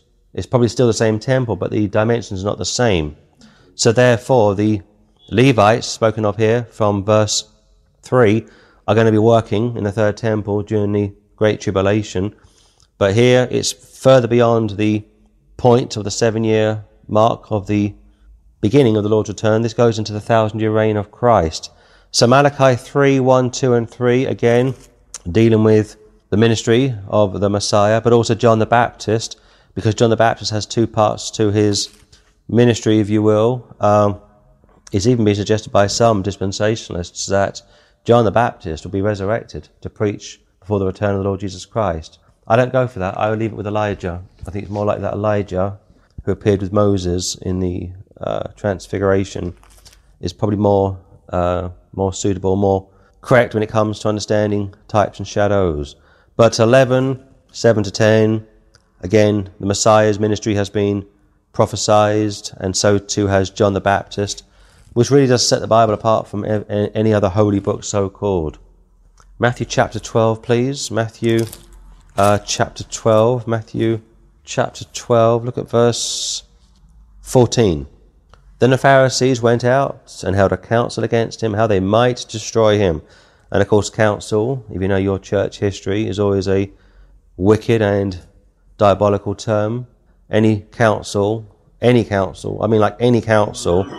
post the councils that the Pharisees would hold were always wicked councils, always would result in the death of many people. I think the Council of Trent is probably the most infamous. Over 100 curses put on people such as ourselves, former Catholics. But here the Pharisees are going to have a council to decide how they might destroy Jesus. Wonderful religious people. But when Jesus knew it, he withdrew himself from thence, and great multitudes followed him, and he healed them all, and charged them that they should not make him known, that it might be fulfilled which was spoken by Isaiah the prophet, saying, Behold my servant, whom I have chosen, my well-beloved, in whom my soul is well pleased.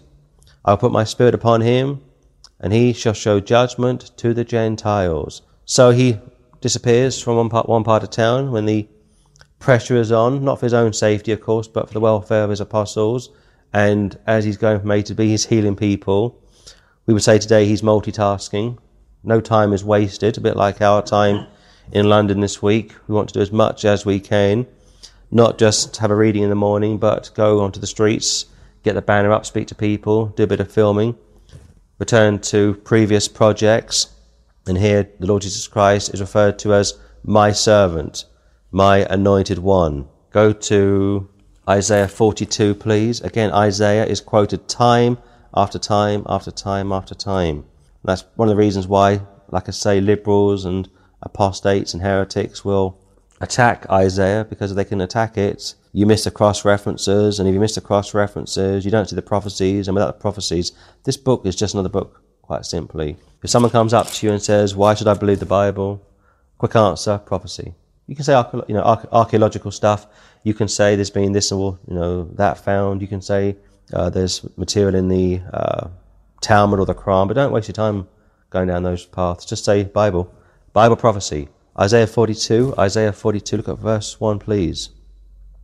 Behold my servant, whom I uphold, mine elect, in whom my soul delighteth. I put my spirit upon him. He shall bring forth judgment to the Gentiles. Father speaking about the Son, and in the context, Gentiles are going to get a look in. And I wonder what Isaiah would have made of this when he first wrote it. Look at the problems that the Lord had with Jonah. You will preach to the Ninevites. I won't preach to the Ninevites. You will preach to the Ninevites. I won't preach to the Ninevites. He almost drowns the man. In fact, he does drown the man. The boat almost sinks. And eventually Jonah arrives in Nineveh, modern-day Iraq. He's covered with the insides of a whale, a great fish. His skin has probably changed colour. And he's going around saying, repent, repent, repent. And they all repent. Must have been shot. 2, he shall not cry, nor lift up, nor cause his voice to be heard in the street. And every time when I do street preaching, people say, you shouldn't be doing this, my friend. It says here that the Messiah wouldn't be heard in the streets. And I always go to this piece of scripture. But in the context, it's in reference to being a rabble-rouser. Like, let's overthrow Herod. Let's overthrow Pilate. Let's have a revolution. That's the sort of thing that I think is being spoken about here. Not repent, turn or burn sort of a thing. A bruised reed shall he not break, and the smoking flax shall he not quench. He shall bring forth judgment unto truth. He shall not fail nor be discouraged, till he have set judgment in the earth, and the isle shall wait for his law. So you can appreciate to some extent why a good number of people question the deity of the Lord Jesus Christ, because here they're reading about his human side. Discouraged? God doesn't get discouraged. And yet it says over in Genesis 6 that he was grieved with the sons of men. I mean, it does speak many times of the Lord's mercy, and not just his mercy, but his emotional state. Very emotional. Nothing wrong with being emotional. But here, Messiah, anointed, Son of Man, Son of God, God's Spirit, the Holy Ghost is put upon him, he's anointed, and as a result, he's going to be preaching, and he's going to be going to the Jews, of course, first and foremost, and with them rejecting him, he will go to the Gentiles, which also feeds back into what you read from the Gospel of John, how I have sheep that are not yet of this flock. And of course the sheep that he was referring to would be the Gentiles. Matthew chapter 12, please. Matthew chapter 12. Look at verse 38, please. Then certain of the scribes and of the Pharisees answered, saying, Master, we would see a sign from thee. And of course they are entitled to a sign, but they don't really want a sign. I guess it's like going to Rome. You start preaching the gospel. They don't really want you there. They might say, well, why are you here? We're all good Catholic people. But here, once again, the scribes and the Pharisees, the religious elite, so-called, are wanting a sign. In some ways, they probably thought he was a street performer. Put on a show for us. 39, but he answered and said unto them, An evil and adulterous generation seeketh after a sign, and there shall no sign be given to it, but the sign of the prophet Jonas, being Jonah, of course. For as Jonas was 3 days and 3 nights in the whale's belly, so shall the Son of Man be 3 days and 3 nights in the heart of the earth. Go to Jonah. And there have been several people over the years that have been swallowed by fishes and whales, and would you believe it, have survived. But if you listen to typical scoffers, professional antagonists, they make fun of this account of a man and a fish. They say, but how could he survive? Jonah chapter 1, look at verse 17. Now the Lord had prepared a great fish to swallow up Jonah, and Jonah was in the belly of the fish 3 days and 3 nights. So Jesus Christ is in the heart of the earth 3 days and 3 nights. Now, let's get a little deep. Jonas, 3 days, 3 nights in the whale's belly. So shall the Son of Man be 3 days and 3 nights in the heart of the earth. He dies on the cross. His body is buried. His spirit goes back to heaven. His soul goes into the ground, Abraham's bosom. And whilst it's there, it deals with the righteous dead and the unrighteous dead. His soul is offered for a sin offering. His soul is offered for a sin offering. He became sin for us who knew no sin, that we might be made the righteousness of God in him. he becomes a sin offering for us. Now, you can't really understand that.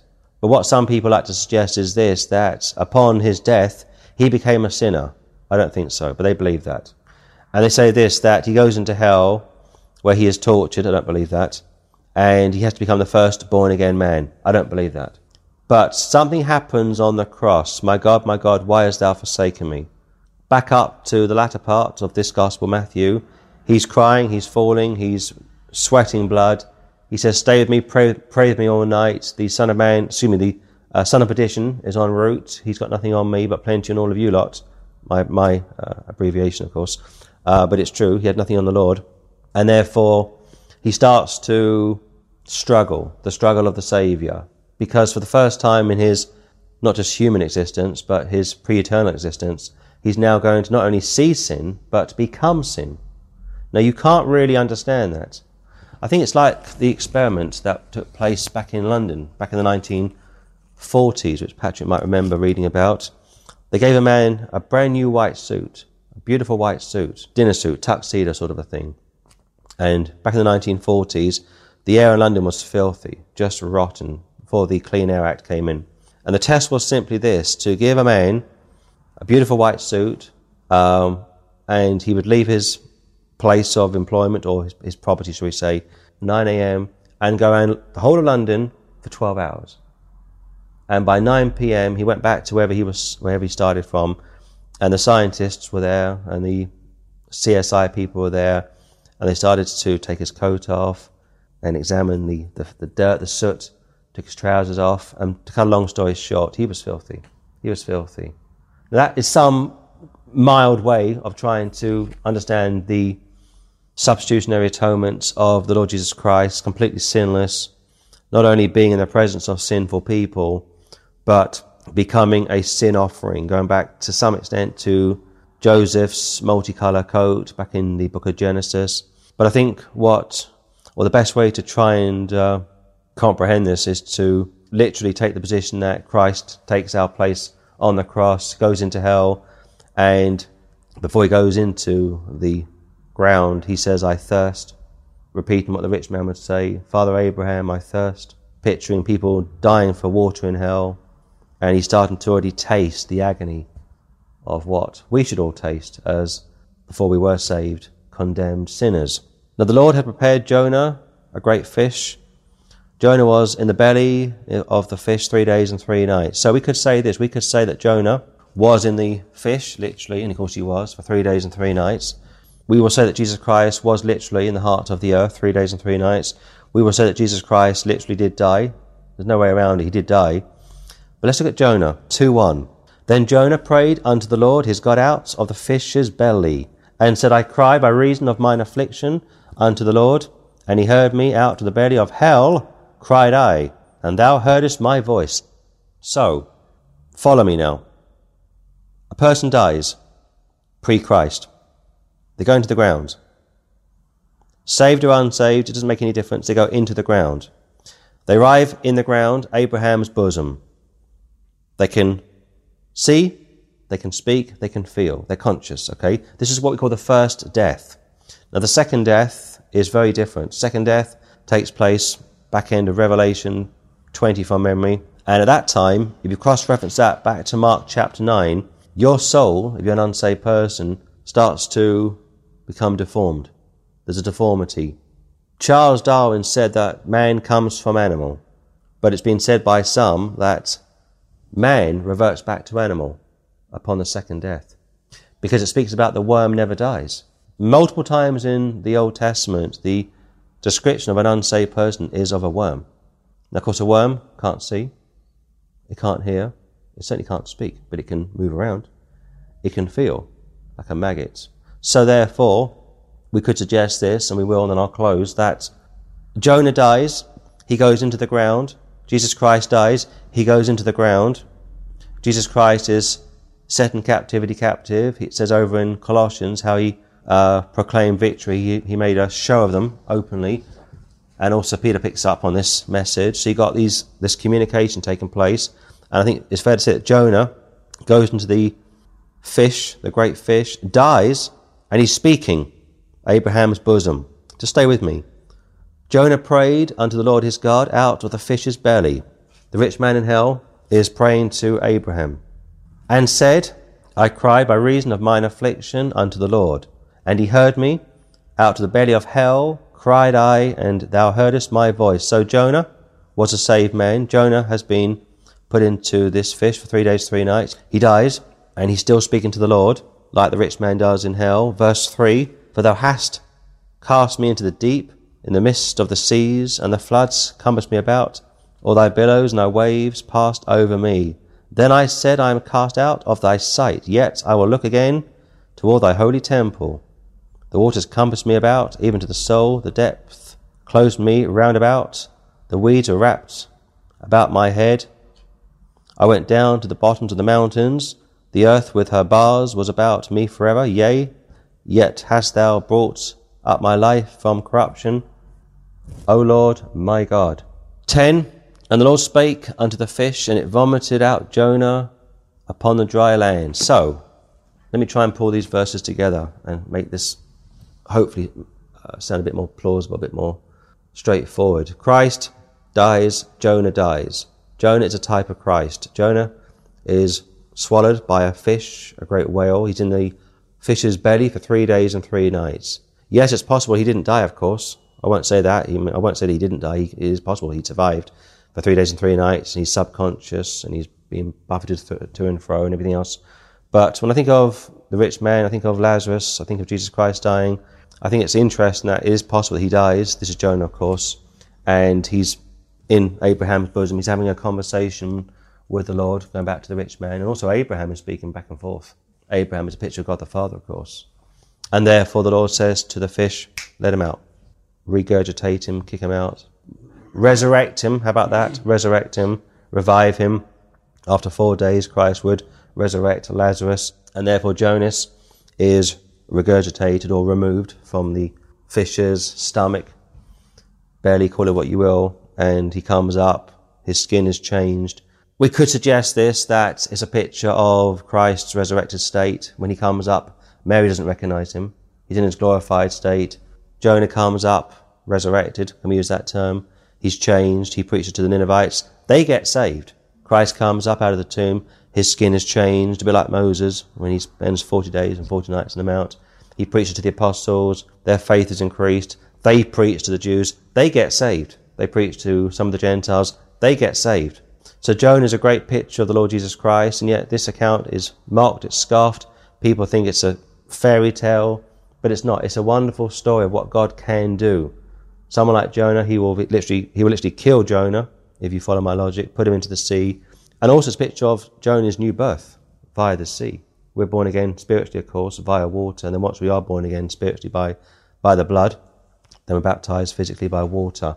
So there are many similarities between Jonah and Jesus. Both were Jews, both were preached to Gentiles, both would die, both would spend 3 days and 3 nights in the heart of the earth. And I mean in the heart of the earth. Jonah could easily have gone into Abraham's bosom because Christ obviously hadn't come at that time. And after 3 days and 3 nights, he comes up. And after 3 days and 3 nights, Christ comes up out of the ground, is then declared to the world as a resurrected Christ. And Jonah is declared, if you will, as the new man. So the plan had been to look at every prophecy in the 4 Gospels, and like I've been saying over the last few mornings now, it won't be possible. So what I'm going to do, if you don't mind, is call this the Prophecies of Christ, Volume 1, and the next time we all meet up, it'll be Prophecies of Christ, Volume 2, Volume 3, so on and so forth. There's just far too many to cover in 4 days. Matthew chapter 13, please.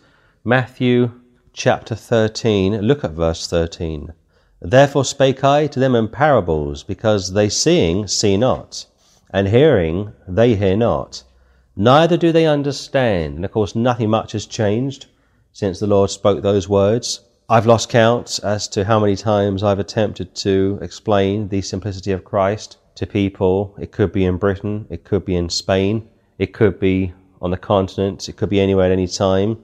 It could be via videos, it could be via the walking, talking pulpit, it could be via radio broadcasts, and so many times people just fail to comprehend it. And I'm convinced that many times they don't want to comprehend it. They deliberately put up a smoke screen. But here the Lord is speaking about the Jews, because they are temporarily in blindness, and where we are currently staying, this is very much a Jewish area, a stronghold. And last night we went off for our meal and we saw a group of Jewish boys praying. It was around 7:30 p.m. and in half an hour or so later the windows were closed and they're rocking back and forth, which is what they are accustomed to do, deep in prayer. And may I say, it's slightly bizarre to observe, but of course it's a custom. It is a custom. But the Lord is speaking about the Jews temporarily blinded, because look at verse 14. And in them is fulfilled the prophecy of Isaiah, being Isaiah once again, which saith, By hearing ye shall hear, and shall not understand, and seeing ye shall see, and shall not perceive. For this people's heart is waxed gross, and their ears are dull of hearing, and their eyes they have closed, lest at any time they should see with their eyes, and hear with their ears, and should understand with their heart, and should be converted, and I should heal them. Go to Isaiah chapter 6 from memory. Yes, Isaiah chapter 6. Isaiah chapter 6. Isaiah chapter 6. Isaiah chapter 6. Look at verse 5, please. Then said I, Woe is me, for I am undone, because I am a man of unclean lips, and I dwell in the midst of a people of unclean lips, for mine eyes have seen the King, the Lord of hosts. That's the right thing to say. And here Isaiah is speaking about getting a glimpse of the one true God. And of course he knows that he is a man undone, he is unclean, which is the absolute correct thing to say. That's why you have to hold to imputation. If you don't hold to imputation, if you hold to presenting yourself in your own works, you've got no chance whatsoever. 6. Then flew one of the seraphims unto me, having a live coal in his hand, which he had taken with the tongs from off the altar. And he laid it upon my mouth, and said, Lo, this hath touched thy lips, and thine iniquity is taken away, and thy sin purged. A wonderful passage looking at imputation, which I won't speak about today. I could speak about it until the cows come home. It's a wonderful doctrine, very much underrated and neglected. Look at verse 8, please. Also I heard the voice of the Lord, saying, Whom shall I send, and who will go for us? Then said I, Here am I, send me. So we believe we are here this week for a purpose. We believe we are here to do 2 or 3 things. By the grace of God, we've been able to have a reading every morning, and 1 in the evening. We've been able to travel all over London. We've been able to record some videos, but the most important part of this get-together is, of course, to get the gospel out, to get the banner up, to give out tracts, to plant seeds. And here Isaiah is desperate to move. He's desperate to go. Go, God, good news, gospel, go, do something. Be ready in season and out of season. Send me. Look at verse 9. And he said, Go and tell this people, Hear ye indeed, but understand not. And see ye indeed, but perceive not. It's almost like a paradox, isn't it? Make the hearts of this people fat, and make their ears heavy, and shut their eyes, lest they see with their eyes, and hear with their ears, and understand with their heart, and convert and be healed. Absolutely deadly. The Jews are under the judgment of God. Now this goes back, way back to probably 1 Samuel chapter 8. It starts there. It goes back to Judges, or every man would do that which was right in his own eyes. It goes back to treachery. It goes up to people like one of David's sons wanting to claim the throne, Absalom, of course. It goes back to the wickedness of Solomon, having multiple wives and concubines. It goes back to the sin of idolatry, which is the greatest sin in both testaments. And the Lord said, I'll give you a period of time, a period of grace. The prophets come, the prophets go. Some are killed. And we'll get to that probably, maybe next time, over in Matthew 23 from memory. And eventually the Lord said, that's it. I'm going to send you guys into captivity. You'll be forced to dance to the tune of the Gentiles. You will be humiliated because you are supposed to be in the driving seat. You're not the passenger. And yet the Jews are in the passenger seat today. Israel wouldn't last 5 minutes without Western help. As blessed as she is, as historically sacred as she is, based on Abraham, Isaac and Jacob, if America was to pull the rug from under the feet of Israel, they would sink. They'd really struggle. Yes, they were able to go back into the land, 48, and beat the Muslims, and again, 67 and 75. The first time it was down to British help, British rifles, British expertise, going back to Major General Wingate, a British Christian man from the Brethren Assembly, and it was Mickey Marcus, an American colonel who flew to Israel in the late 1940s to give them training, and by 1967, the Six-Day War, they are very much parts of the American framework, the American setup, because the Americans were terrified that Israel would become a communist country, because the leaders from 1948 right up until perhaps Golda Meir, or even before Golda Meir, were socialists. They were atheists, they were communists. They'd all been to Moscow, had been trained by the Russians, but bit by bit they broke away from Russian dominance, Russian interference, shall we say, and align themselves closer to the Americans. And he said, verse 9 again, "Go and tell this people, Israel, hear ye indeed, but understand not, and see ye indeed, but perceive not." So he's going to speak to them, he's going to preach to them. John the Baptist would do the same, and they would say, "Who do you think you are? Where have you come from? Can we check your credentials? When were you ordained? Where do you get your authority from?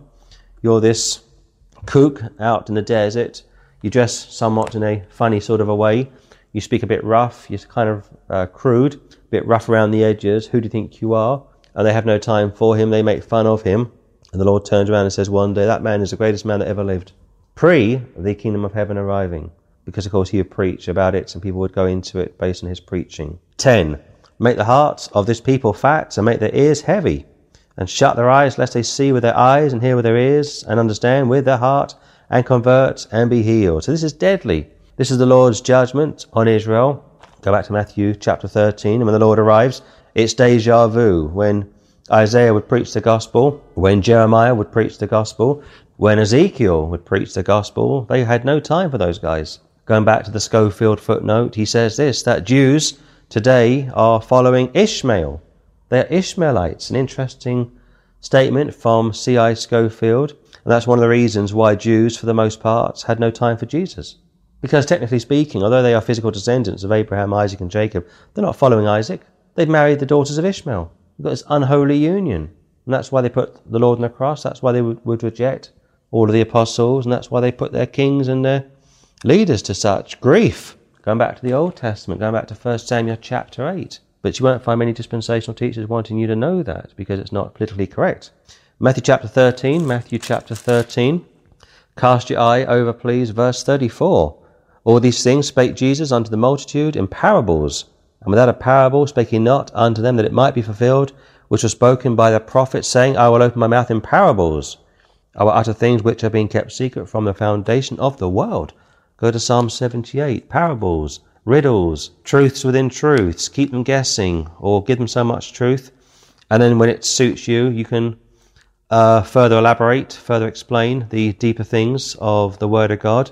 This is one of the reasons why the apostles would have daily briefings. The Lord would speak to thousands of people. He would heal thousands of people. And then turn around and say to the apostles, the actual meaning would be such and such. But it's for your ears only. It's for your eyes only. Psalm 78. So we go back and forth. This book is circular, like I say. And if you get the New Testament down, you should normally get the Old Testament down, but not always. Psalm 78, look at verse 1. "Give ear, O my people, to my law. Incline your ears to the words of my mouth." The mouth of the Messiah, he would come to elevate the law, he would come to sharpen the law, but he would come to fulfill the law. 2, "I will open my mouth in a parable. I will utter dark sayings of old, which we have heard and known, and our fathers have told us." So the Messiah is speaking, and here from Matthew 13, he is simply quoting his own statements. He quotes himself. "I will open my mouth," this is the Lord speaking, "in a parable. I will utter dark sayings of old, which we have heard and known, and our fathers have told us." So, of course, the Messiah is Jewish. He relates himself to the people of Israel because he is a son of Israel. His mother Mary is a daughter of Israel. Going back to what we said yesterday from Revelation chapter 12, woman, crown on her head, stars under her feet, so on and so forth. That's a double application, double prophecy. It's Israel, of course, as a nation. That's the first part from Revelation chapter 12, but it's also dealing with Mary as a daughter of Israel. And as Revelation 12 continues to unfold, you've got Israel in the tribulation. Mary is long dead, and she's being protected during the time of the tribulation. Mary is physically long dead, and eventually the Lord sends people to help Israel, not Mary, out. Psalm 78:4, we have not hid them from their children, showing to the generation to come the praises of the Lord and his strength and his wonderful works that he hath done. So I'm going to say this, that if there's one thing you cannot condemn Christ for, would be for not worshipping the Lord, not glorifying the Lord. I mean, if you don't believe on him as the Son of God or the Messiah of Israel, who in the world was he? I mean, not many people have come along as a Jewish gentleman between the ages of 30 to 33, would quote extensively from the Old Testament, really sharpen the Old Testament, and on top of that would say this, well, your fathers have said this, you people say that, but I'm going to say this, and then add to the written revelation. Only the Messiah could do that, because of course the Spirit of God is inside of the Messiah. Matthew 13, still in Matthew 13, look at verse 36. Then Jesus sent the multitude away and went into the house. And his disciples came unto him, saying, declare unto us a parable of the tares of the field. Going back to, I will brief you guys later, but for now I'm going to give a general message to the people. If they have eyes to see, they will see. If they have ears to hear, they will hear, and they will further inquire. But now it's time to spend a bit of time with you guys, my inner circle. 37, he answered and said unto them, he that soweth the good seed is the Son of Man. The field is the world, the good seed of the children of the kingdom, but the tares are the children of the wicked one. The enemy that sowed them is the devil, the harvest is the end of the world, and the reapers are the angels. So this is a global message, and yet if I had I won't say courage, but I had the tenacity perhaps to approach some of our Jewish friends in this part of London, I'd like to say to them, do you have any interest in the Gentiles? Do you love us? We love you. I mean, we're all going to die. All of us in this room today will be dead within probably at most 40 years, maybe a little less, maybe a little more. No more than 50 years, I would suggest. And according to your Old Testament, I assume you guys all believe in hell. I guess some Jews do. Where are we going to go, Jewish friends? Absolute silence. And if I was on the floor dying and I had 30 seconds to live, what would you tell me? Wouldn't they look at you? They'd have no idea how to answer such a question.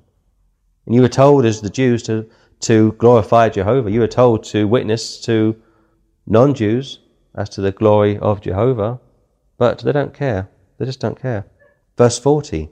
As therefore the tares are gathered and burned in the fire, so shall it be in the end of this world. The Son of Man shall send forth his angels, and they shall gather out of his kingdom all things that offend, and them which do iniquity, and shall cast them into a furnace of fire. There shall be wailing and gnashing of teeth. So does this concern you, my Jewish friends? Does this concern anybody, I have to ask? I mean, it concerns me. We're here for a purpose. 43. Then shall the righteous shine forth as a sun in the kingdom of their Father.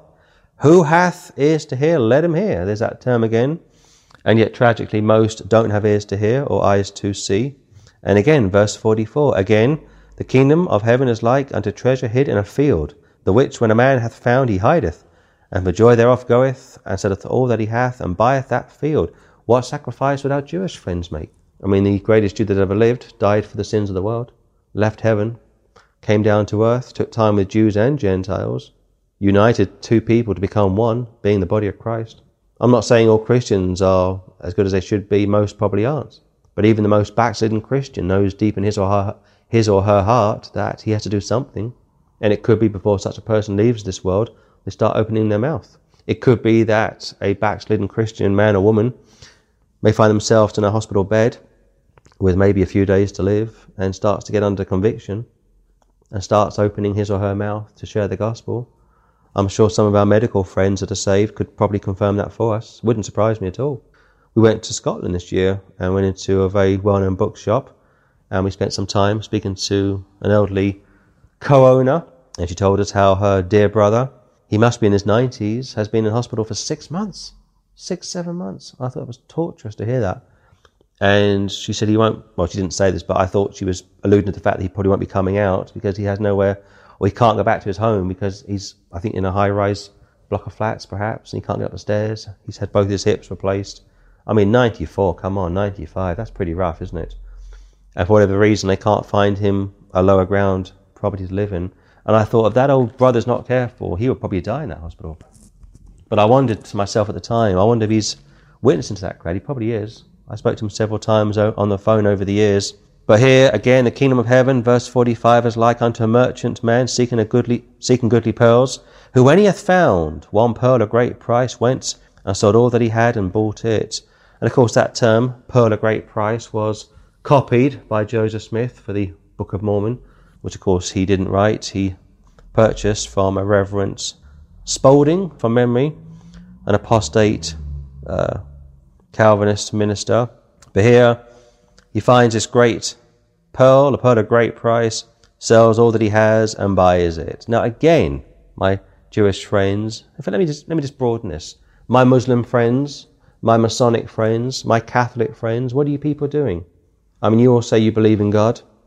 I know Catholics can be very religious. They go to Mass if they are, or if they were like Patrick. I mean, every day of the week. What would they do once they left church? Probably nothing. What do Freemasons do once they give money to charities? Not much. I've never seen a Masonic outreach, have you? I've never seen Freemasons with a trestle table up in central London saying, come be a Freemason. Not likely. I've very rarely seen Muslims promoting Islam. They do, unfortunately, do such a thing, but very rare. And I've never seen Jews giving out Jewish tracts. 47, again, the kingdom of heaven is like unto a net that was cast into the sea and gathered of every kind, which when it was full, they drew it ashore and sat down and gathered the good into vessels, but cast the bad away. So you see, once again, it's all about getting the gospel out. Go to Matthew chapter 21. It's about being busy. It's about not sitting around. It's also about doing this through love, not through contempt or anger or frustration. There are Christians that will open their mouths many times because they are bitter, resentful, even jealous. That's not going to help. There's enough nonsense going on all around us without it coming from the church. Matthew chapter 21. Look at verse 1 if you will. And when they drew nigh unto Jerusalem, and were come to Bethpage, unto the Mount of Olives, then sent Jesus 2 disciples, saying unto them, Go into the village over against you, and straightway you shall find an ass tied and a colt with her. Loose them, and bring them unto me. And if any man say aught unto you, ye shall say, The Lord hath need of them. And straightway he will send them. The Lord. El Gabor, going back to Isaiah chapter 9, the Lord. And people say, but the Lord Jesus Christ never said he was the Lord. Yes, he did. I've got recordings, I've got quotes from ex-nuns that are now atheists, ex-priests that are now atheists, ex-pastors that are now atheists. They have quite a time of it, and they'll make statements up about the Lord. They'll say he never said this, or he never said that, or this is being fabricated. He never called himself the Son of God. Yes, he did. And he just told you he is the Lord. Verse 4, all this was done that it might be fulfilled, which was spoken by the prophet, saying, Tell ye the daughter of Zion, Behold, thy king cometh unto thee meek, and sitting upon an ass, and a colt, the foal of an ass. Go to Isaiah 62. Isaiah 62. Isaiah 62. Foal of an ass. Isaiah 62. Isaiah 62. He gets on a donkey, not a stallion. He gets on a little tiny animal, a donkey. Second Advent, he comes back on a horse, a white horse. First time he comes, crown of thorns is put on his head. Second time he comes back, he's got a royal crown to wear. Isaiah 62, look at verse 11. Behold, the Lord hath proclaimed unto the end of the world. Say ye to the daughter of Zion, Behold, thy salvation cometh. Behold, his reward is with him, and his work before him. So again, this is for the Jews. He comes first and foremost for the Jews. Salvation is of the Jews. The Jews have to be offered the chance to be redeemed. Of course they do. They are God's covenant people. And unfortunately, they would reject the plan of salvation many times. And by Acts chapter 7, they are now temporarily frozen out. From Acts chapter 7 to the rapture of the church, we are the Lord's people. It's as simple as that.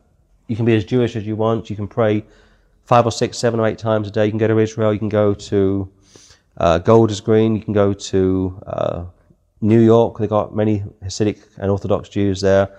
You can go anywhere in the world where Jews are living and they can be praying as much as they want. He doesn't hear their prayers because they crucified the Messiah. They are now cast off and they can't be saved. And this is something which people don't want to talk about. John Hagee says the Jews are saved a different way to the church. He says there's two plans of salvation. The Jews get saved one way, the church gets saved another. The Roman Catholic Church says the same in their catechism. That's not true. It's not true. Unless they repent, unless they believe that Jesus Christ is the I am, John chapter 8, they will die in their sins. The next time you get a chance to, or if you feel confident enough to witness to our Jewish friends, just put the gospel to them and see what they say. The Lord hath proclaimed unto the end of the world, verse 11, say ye to the daughter of Zion, Israel of course, behold thy salvation cometh.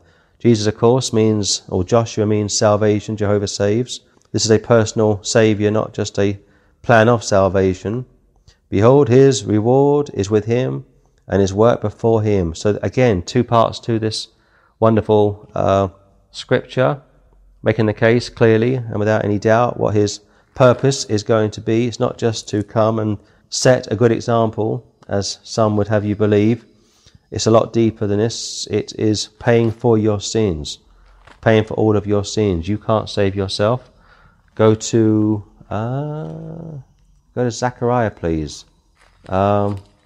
Zechariah chapter 9. Zechariah chapter 9. Zechariah 9:9. Rejoice greatly, O daughter of Zion. Shout, O daughter of Zion. That's good news. Shout. Raise your voice. But they won't, of course, today. They won't shout the gospel to you. Behold, thy king cometh unto thee. King of the Jews, King of Israel. He's not called King of the church. This is obviously in reference to Israel. Thy king cometh unto thee. He is just and having salvation, lowly and riding upon an ass, and upon a colt, the foal of an ass, or foal of an ass. So again, you got him on a donkey of some kind, a small, indescript or nondescript animal, I should probably say. And he's not coming with this great fanfare. He's not being carried into Jerusalem like the popes would be carried. He's coming in a very lowly sort of a way, which would be missed by most people.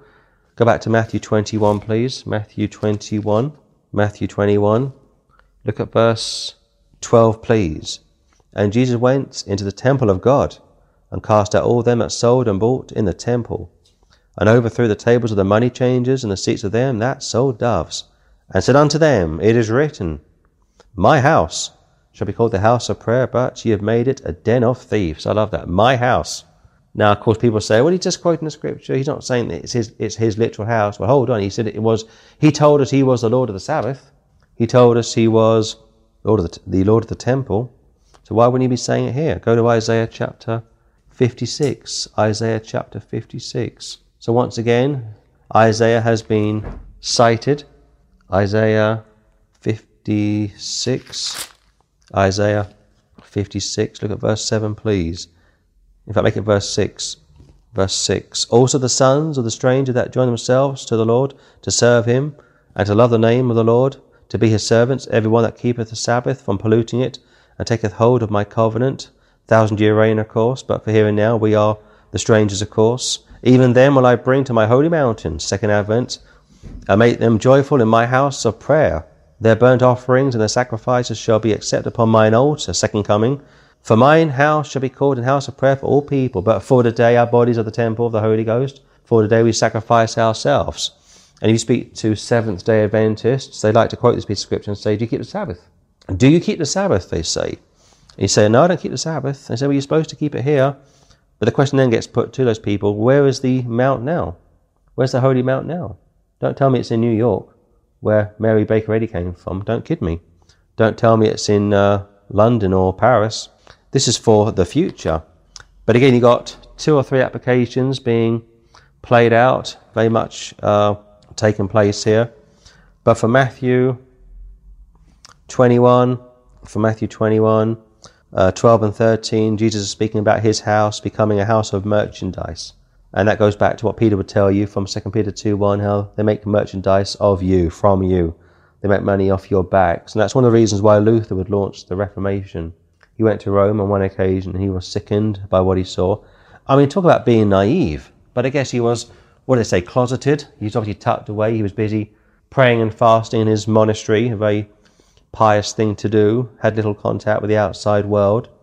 And then one day he was sent by his Father Superior, and that's what they call them in the monasteries.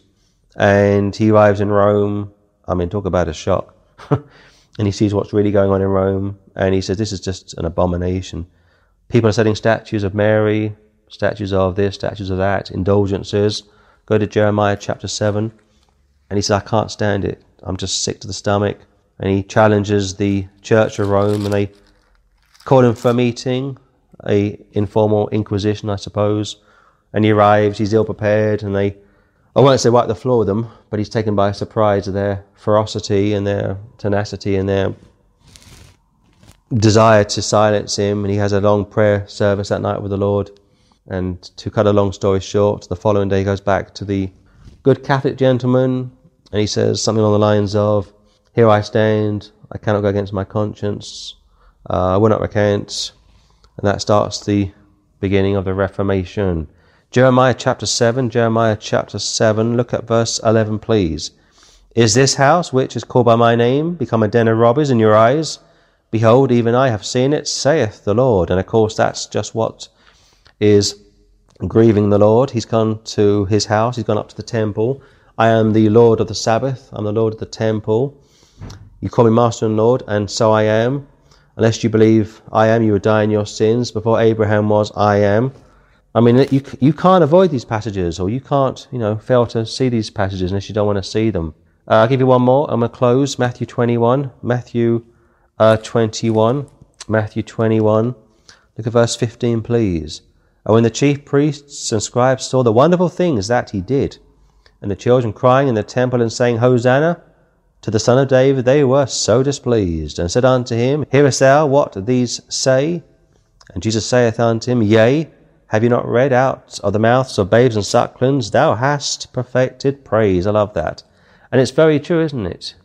If you are blessed to have a saved child, go to Psalm chapter 8. I mean, a young child. They're very cute, they're very sweet, and they read the Bible and they pray with their mother and father, and they do all the things they're supposed to do, and they are the apple of their parents' eye, and they sometimes read the Bible, they will sometimes do what they should do, and then they grow up and they become secular. They become atheist. Yes, it happens even to Christian families. Psalm chapter 8, look at verse 2, please. Out of the mouths of babes and sucklings thou hast ordained strength because of thine enemies, that thou mightest still the enemy and the avenger. And of course, the term babes doesn't just mean children under the age of accountability. We are called children. Jesus called us children. He would say many times, children. He would say to one woman, she's a daughter of Abraham. He'd call another man who was about 50 or so, son. So that goes back, of course, to Jesus Christ being the everlasting Father, not God the Father, but the everlasting Father, the mighty God, the Prince of Peace. And again, he has many terms, many titles, and for here and now, we refer to him primarily as Jesus Christ, the Lord Jesus Christ. But Israel, as God's covenant people, are going to have many titles to refer to him as and through and by during the 1,000-year reign of Christ. So this will be all for today. Like I say, this will be the Prophecies of Christ, Volume 1, and we've got quite a lot still to look at, but it won't be possible to do it this time around. We may try and do one more later today if time allows. But I think from Matthew 21, verses 15, 16, really does bring it home, and I'll read it one more time from verse 16. And he said unto him, Hearest thou what these say? Listen to what they're saying. And Jesus saith unto them, Yea, absolutely have I heard this. Have you never read? Bit of a put down. Out of the mouths of babes and sucklings thou hast perfected praise. In other words, a child can spot the glory of the Lord. A child can spot the majesty and beauty of the Lord and receive the gospel of the grace of God. And yet, tragically, for many people, older people, don't want to see it, will not receive it, and they turn down this wonderful plan of salvation, this wonderful message from Almighty God, and they end up trusting in their own righteousness. They actually think they have something to offer the Lord. And I'll say one final thing. And I was talking to one of our group the other day, and I said this, that some years ago I was in Manchester, and a Muslim man came over to me, and we got into a conversation about Muhammad and Jesus, and I said to this Islamic gentleman, let me be quite honest with you, I said. If what I believe is wrong, then I'm not interested in any other religion, couldn't care less. And if what you are saying is right, I don't want to be in your heaven forever. And he looked quite shocked at that. And I said, let me explain myself. I don't want to be in the presence of a man called Muhammad who married a little girl when she was 6, and when she was 9 took her virginity. I don't want to be around that kind of a person. If that's what you think heaven is all about, never mind the 72 virgins, never mind the honor killings, never mind the mutilating young Muslim women, if that's what you think a good man is, and they called him the greatest man that ever lived, Muhammad, if that's your definition of greatness or goodness, if you think that's the sort of man that we should be elevating, if that's the sort of guy that you people think or you believe to be the greatest that has ever walked the face of this earth, count me out. I don't want to be in heaven with that kind of a setup. So I'm going to just leave it with Jesus. I'm going to trust him. I'm not going to waste 5 minutes trying to be a good guy, because I'm not a good guy. I'm not going to waste my time trying to better myself, trying to overcome this or overcome that. Yeah, I could probably clean up a few things in my life, obviously, but that's not going to make any difference. It's all about the blood of Christ. And this Muslim guy was shocked. And I said, you can, put that in your pipe and smoke it. I didn't say that. But I could see he was taken back by my statement about not wanting to be in an Islamic heaven. And you know what? I haven't changed my mind. I still believe the same thing today. I wouldn't waste 5 minutes becoming a Jew. I couldn't do it. I couldn't live that culture. Could you live that culture? I wouldn't last 5 minutes. I couldn't learn the Hebrew. I couldn't learn the Aramaic. I couldn't conform to the dietary restrictions. I couldn't conform to the dress code. I just couldn't do it. I couldn't do it with the Muslims. I couldn't dress up like they dress up, go to prayers every Friday, learn Arabic. I just couldn't do it. I couldn't conform to that way of life. Now, the Catholics, they got a very easy setup. Wow. I mean, that's a really easy religion to be a Catholic. And I was for a long time. But outside of the Lord Jesus Christ, outside of imputation, not interested. And that's why this has been laid out in such a simple way that even babes can get it, sucklings can get it, they can proclaim the glory of the Lord. And that's why I say if you have a saved child, I mean a young child, under 12, a young child, or let's say under 18, a young boy, a young girl, a good child who loves the Lord, loves their parents, and they pray with their parents, they praise the Lord with their parents. That's a great blessing, and cherish that, because, can I say, it may not always be that way.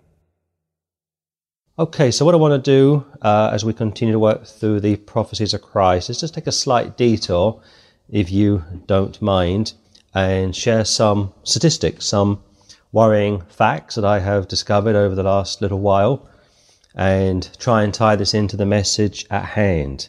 In the UK, the Ministry of Defence is now paying for sex changes, all thanks to the very generous, quote-unquote, British taxpayer. Twins' DNA is identical. There are only 3 types of blood, Asian, black and Caucasian. No transgender blood. 41% of transgender people will go on to commit suicide, and the figure remains the same even after they receive their surgery. People should be hired on their merits, not preferred sexuality.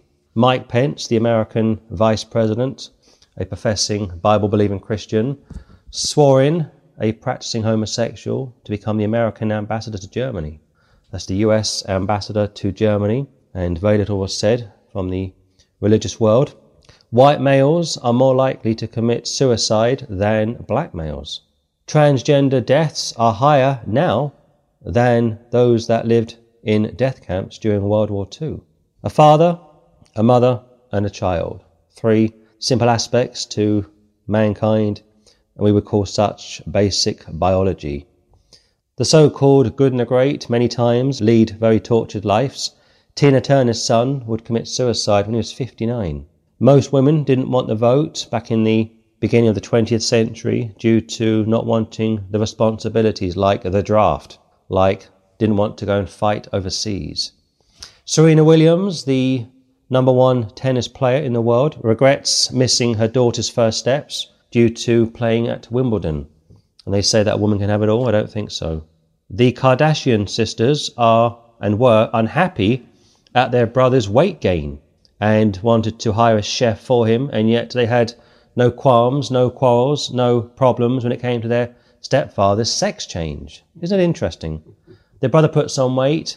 He's now a big boy, and all of his sisters, he's got I think 4 sisters, were pulling him up to lose a bit of weight, wanting to hire a chef for Robert Kardashian, as he is known, and nobody said, just let him be. It's his way of being. He was born that way, and yet their stepfather is now their stepmother, and nobody says a word. Insane times we live in. A male prisoner in the UK, a so-called trans, would go on to rape 4 women in a UK prison, even though he hadn't received his reassignment surgery. That's reported in the Daily Mail from the 18th of July 2018. George Michael was a tortured homosexual, tried to kill himself 3 times, was a multi-millionaire at the heights of his time at the top, at the height of his fame, and yet, according to his lover, would go on to successfully kill himself. That was found in the Mail, July 2018. Fight for those aborted babies that cannot fight for themselves. Is there really a safe abortion? Does a baby have any rights? Or does a baby have the right to survive? We hear a lot about human rights, basic principles. People have a right to this, people have a right to that. People say you're taking my rights away from me, and yet how about the rights of the unborn baby? The most basic right is, of course, life. So why, therefore, should the baby be deprived? Why deprive the unborn of their lives if they really do believe in human rights? The child should not suffer for the father's crimes, yet the child is killed for the father's crimes. Or in other words, a child should not die due to their or its parents' indiscretions, and yet many times a child will die for their parents' indiscretions. In America, 3 out of 4 black girls will be sexually assaulted under the age of 18. No doubt that comes from the working class community, not the middle class community, of course. Lois Lane, who was in the Superman movies, would commit suicide some 4 or 5 months ago. And I say all of this because many times people like to speak about how wonderful it must be to be a VIP, a celebrity, and yet if you really drill in deeper into their way of lives, it's not all that it's cracked up to be. PC culture, that of course is political correctness culture, is like being in a cult. Everyone is forced to blindly follow the self-appointed leader. A lot of truth in that. Radical minorities are forcing the silent majorities to submit. That is very true. A radical, tiny minority, LGBT for example, or Darwinist evolutionists or evolution Darwinists, are forcing the majority, and the majority are theist, not atheist, to dance to their own tune. If you are a homosexual or black man or woman, you receive special treatment. In Britain we call that positive discrimination. In America it's called affirmative action. Affirmative action, positive discrimination, these wonderful sound bites. It's now down to the blacks, the homosexuals, the LGBT community. They're really calling the shots. And finally, back in 1998, an awful bomb went off in Northern Ireland. Around 29 people were murdered from memory. One of the victims was a woman who was pregnant. And when that story broke around the world and subsequent inquiries were made, nobody was ever prosecuted for that, can you believe? But the coroner decided to include the unborn baby with the dead. Didn't say the mother and the fetus, he would say the mother and the unborn baby. So just some depressing statistics to get down for this message. And I want to try and do this from now on and make these messages not only scripturally correct, but currently and right up to date. Matthew 21, look at verse 42, please. Jesus saith unto them, Did ye never read in the scriptures, the stone which the builders rejected, the same is become the head of the corner. This is the Lord's doing, and it is marvellous in our eyes. Keep your hand there and go to Psalm 118. Marvellous in our eyes, like Father, Son, and Spirit. And by now, if you've been listening over the past hour and a half, coming up to nearly 2 hours, you know that there are many prophecies. And when the New Testament writers quote the Old Testament, sometimes it'll be verbatim, other times it will not be. Psalm 118, Matthew is quoting Psalm 118. Look at verse 20. This gate of the Lord, into which the righteous shall enter.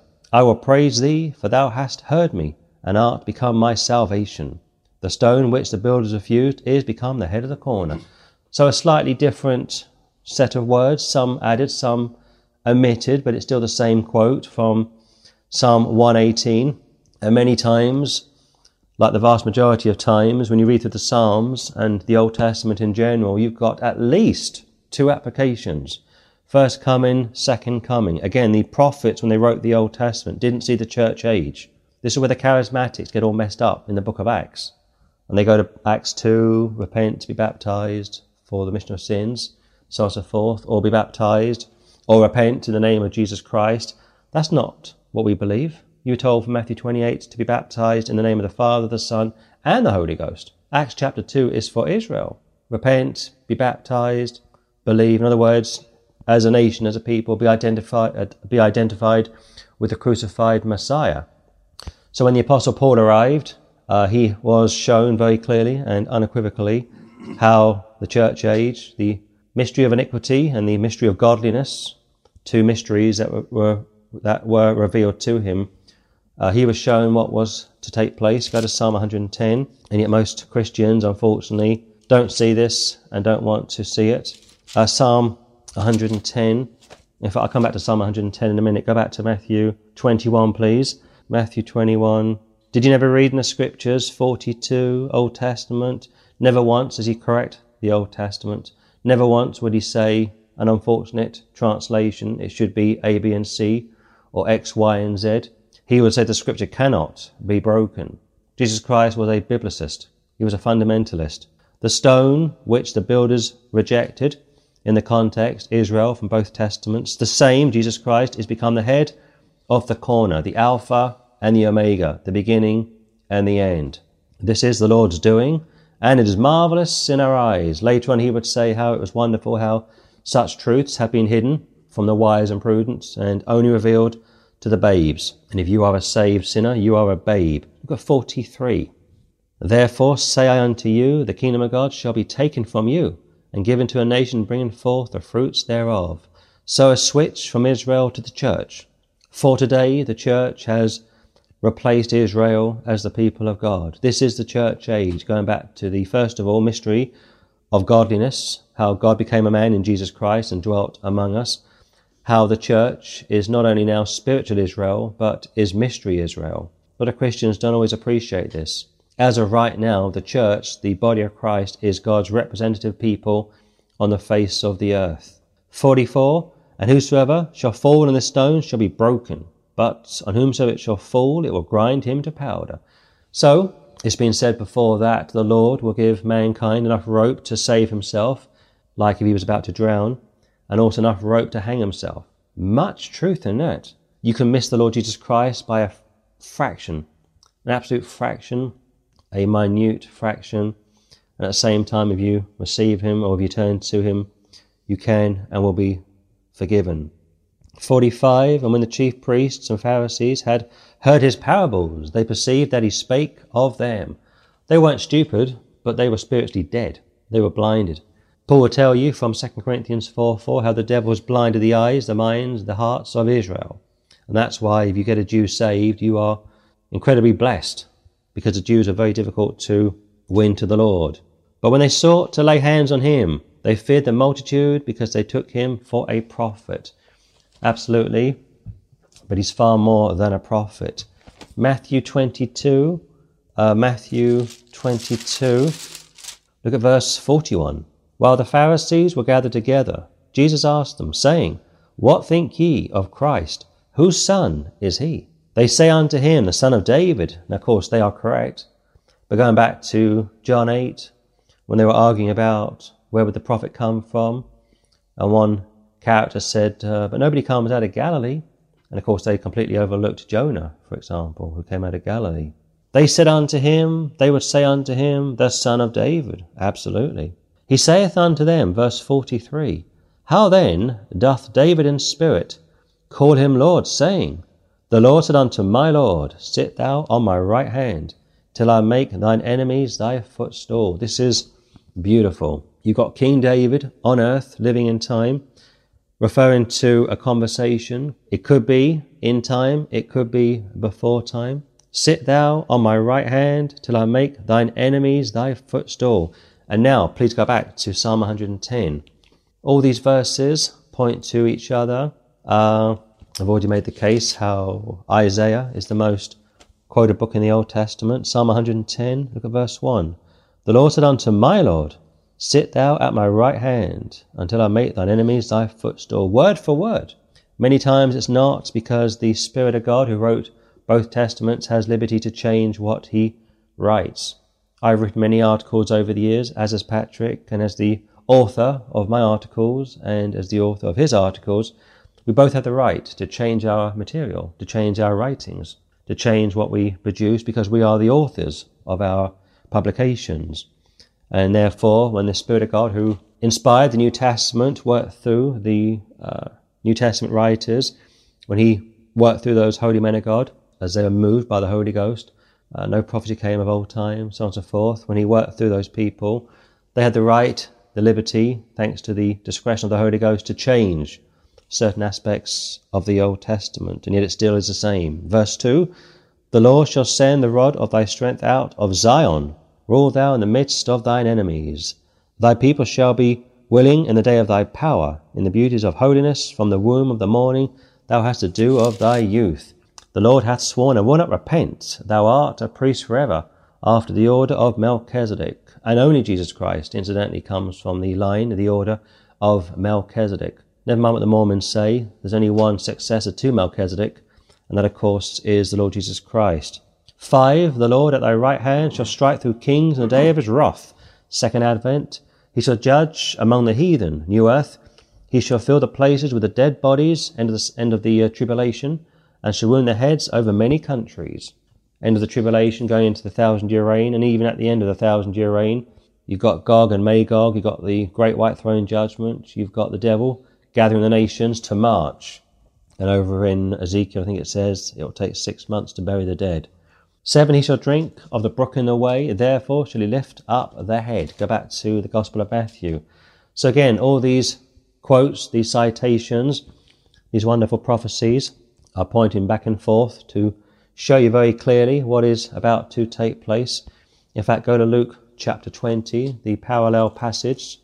We refer to this as the Synoptic Gospels, Matthew, Mark, Luke, and these three complement each other very nicely. Only John's Gospel is around 80% unique. Matthew, Mark, and Luke are very similar, and yet Matthew's Gospel has the most in it when it comes to prophecies. Luke chapter 20, look at verse 46. Beware of the scribes which desire to walk in long robes and love greetings in the markets and the highest seats in the synagogues and the chief rooms at feasts, which devour widows' houses and for a show make long prayers. The same shall receive greater damnation. That is added on to the account from Matthew 22, 41 to 46. And therefore, if you see people today dressed a particular way, they could be a friar, a Franciscan, a Dominican, or if you check out the charismatic church, white suits, tailor-made clothing, crocodile shoes. I mean, they dress like pimps many times, pop stars, celebrities, and their followers fall at their feet. Go back to Matthew chapter 23, please. Matthew chapter 23, and look at verse 34. Wherefore, behold, I send unto you prophets and wise men and scribes, and some of them ye shall kill and crucify, and some of them shall ye scourge in your synagogues, and persecute them from city to city, that upon you may come all the righteous blood shed upon the earth, from the blood of righteous Abel unto the blood of Zacharias, son of Barachias, whom ye slew between the temple and the altar. Keep your hand there and go to Luke 11, the parallel passage, chapter 11, Luke chapter 11, look at verse 49. Therefore also, said the wisdom of God, I will send them prophets and apostles, and some of them they shall slay and persecute, that the blood of all the prophets which was shed from the foundation of the world may be required of this generation, from the blood of Abel unto the blood of Zacharias, which perished between the altar and the temple. Verily I say unto you, it shall be required of this generation. You can't miss it. Prophets, verse 49, like Old Testament. Apostles, verse 49, like New Testament.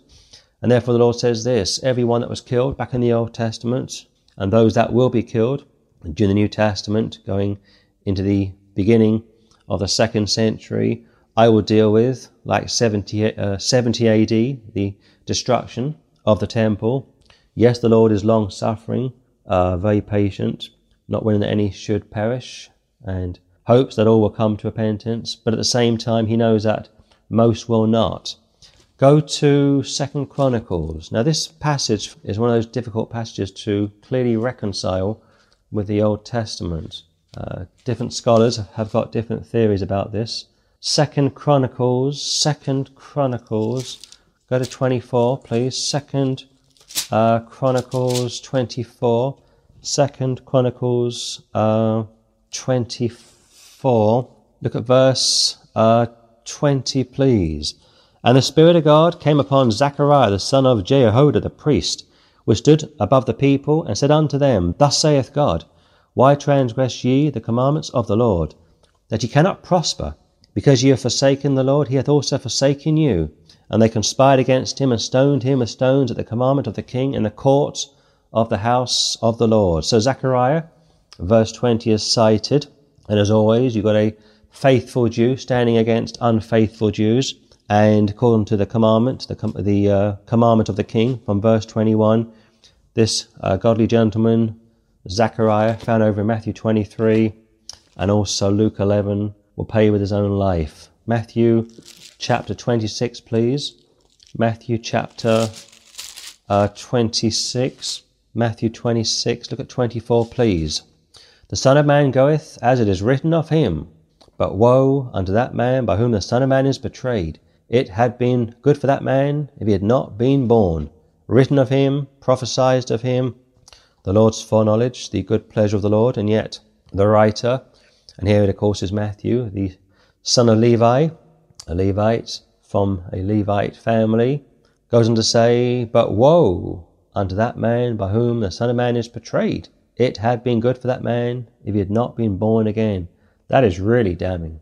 That is really damning. In other words, the Scripture is making the case how, although this was foretold, prophesied, and of course it certainly was, I think it's from the book of Hebrews, it says, Thou hast provided me a body, and also from the Gospel of John, I have power to lay my life and take it again, and elsewhere it says how his time had not yet come.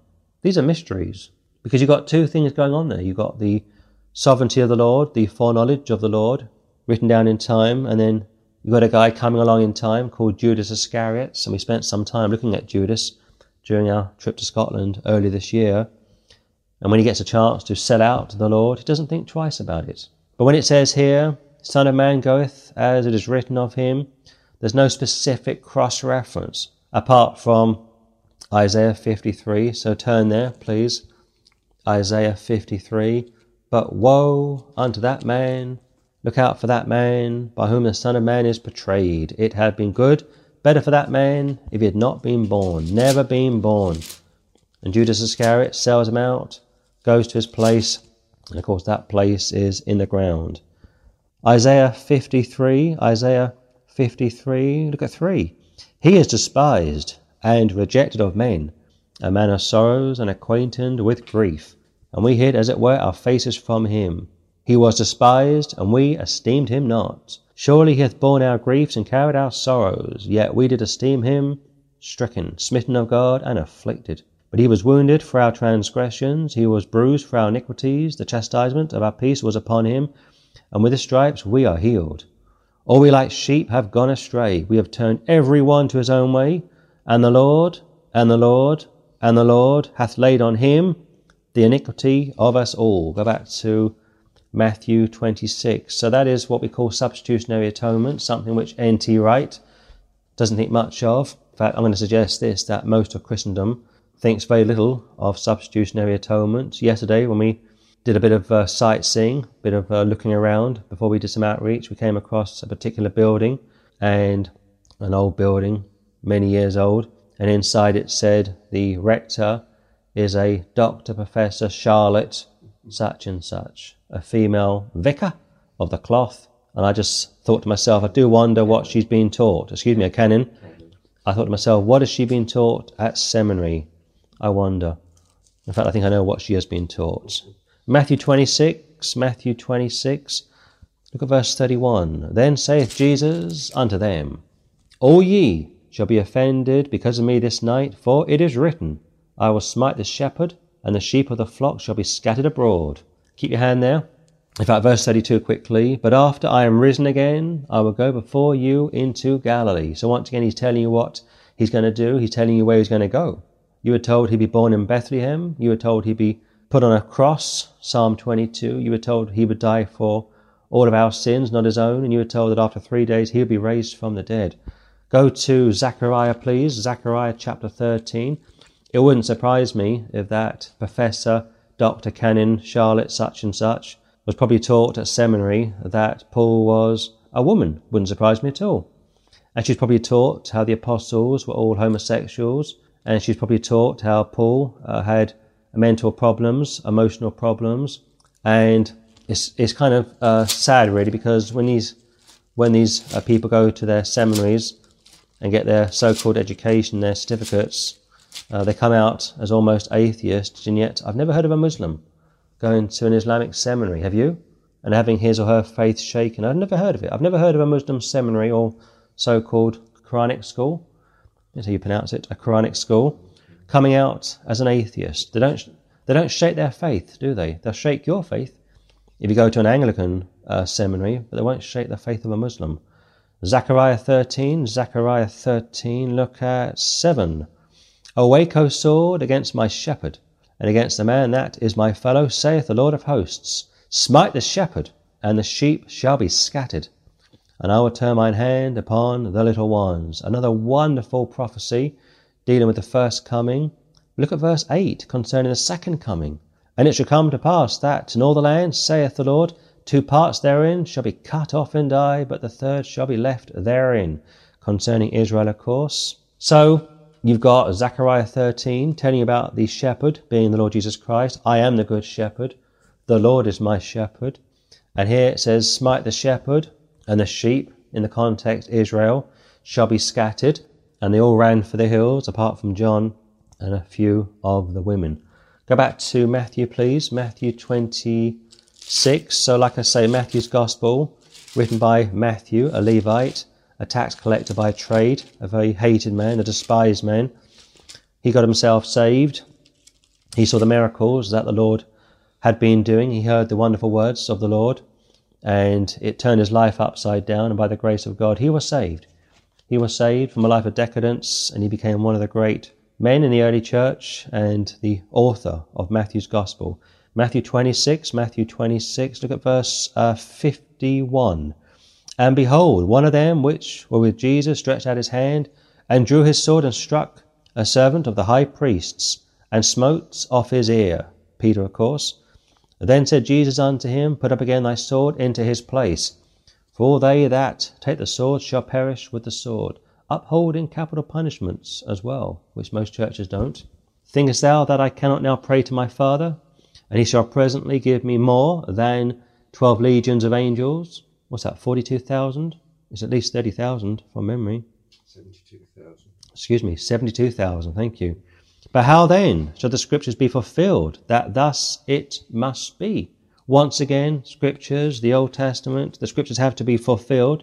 Again, the Bible is like a play, like Hamlet, perhaps, or Shakespeare, or any of the greats.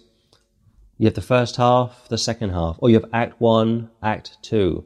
I think there are at least 2 acts in Romeo and Juliet, perhaps 3 acts from memory. Or if you think of a football match, first half, second half. For the first half, we would say it's the Old Testament. You have that gap at the end of the first half where the players rest. We would suggest that's the period of silence between Malachi to Matthew, and then the second and final half we would say is the New Testament. That's just my own private thoughts when it comes to trying to explain this. But how then should the scriptures be fulfilled, that thus it must be? In other words, I have to die, my dear friends, my dear family, so don't try and stop happening what is about to happen. 56. But all this was done that the scriptures of the prophets might be fulfilled. Then all the disciples forsook him and fled. So no matter what happens, Romans 8:28 tells you how everything is always working together for good to those that love God, to those who are the called according to his purpose. And yet the apostles, time after time, were on the wrong side of the Lord and almost on the wrong side of history if it hadn't been for the Lord's mercy and patience. Matthew 27, look at verse 1, please. When the morning was come, all the chief priests and elders of the people took counsel against Jesus to put him to death. And when they had bound him, they led him away and delivered him to Pontius Pilate the governor. Then Judas, which had betrayed him, when he saw that he was condemned, repented himself, and brought again the 30 pieces of silver to the chief priests and elders, saying, I have sinned in that I betrayed the innocent blood. And they said, what is that to us? See thou to that. In other words, we don't care about you, Judas. We've got what we want from you. And yet Judas got one thing right, innocent blood. Unlike your blood, unlike mine. Verse 5, and he cast down the pieces of silver in the temple and departed and went and hanged himself. Picturing some of the famous people I've told you about this morning, like Lois Lane, like George Michael, like the son of Tina Turner. 6, and the chief priests took the silver pieces and said, it is not lawful for to put them into the treasury because it is a price of blood, so pious. And they took counsel and bought with them the potter's field to bury strangers in. Wherefore that field was called the field of blood unto this day. We call that blood money, in essence, blood money.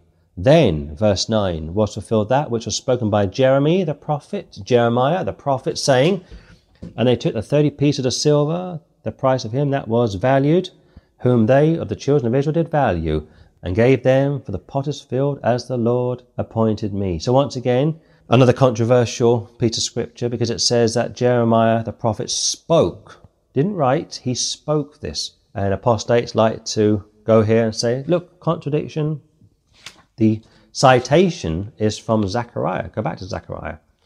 Zechariah wrote it, Jeremiah spoke it. So Zechariah wrote it, Jeremiah spoke it. Zechariah chapter 11, please. Zechariah chapter 11. Look at verse 12. And I said unto them, if ye think good, give me my price, and if not, forbear.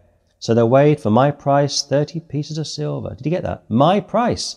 Jesus is speaking here through Jeremiah. Jeremiah is on earth. He sees what is about to take place. It says elsewhere how God was in Christ, reconciling the world unto himself. And now you've got Jesus speaking through Jeremiah. Well, if you go back to John 11, on one occasion it speaks about Caiaphas giving a prophecy, and it goes on to say the prophecy that he gave not because he was aware of it, but because he was the high priest. In other words, the Spirit of God spoke through him. And in that part of Scripture, it is in reference to an unsaved man. 13, and the Lord said unto me, cast it unto the potter, a goodly price that I was prized of all of them. And I took the 30 pieces of silver and cast them to the potter in the house of the Lord. Judas Iscariot.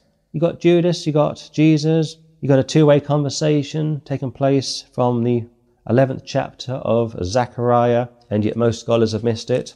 Go to Matthew 27. Matthew 27 and I'll close. Matthew 27, look at 32. And they came out and found a man of Cyrene, Simon by name.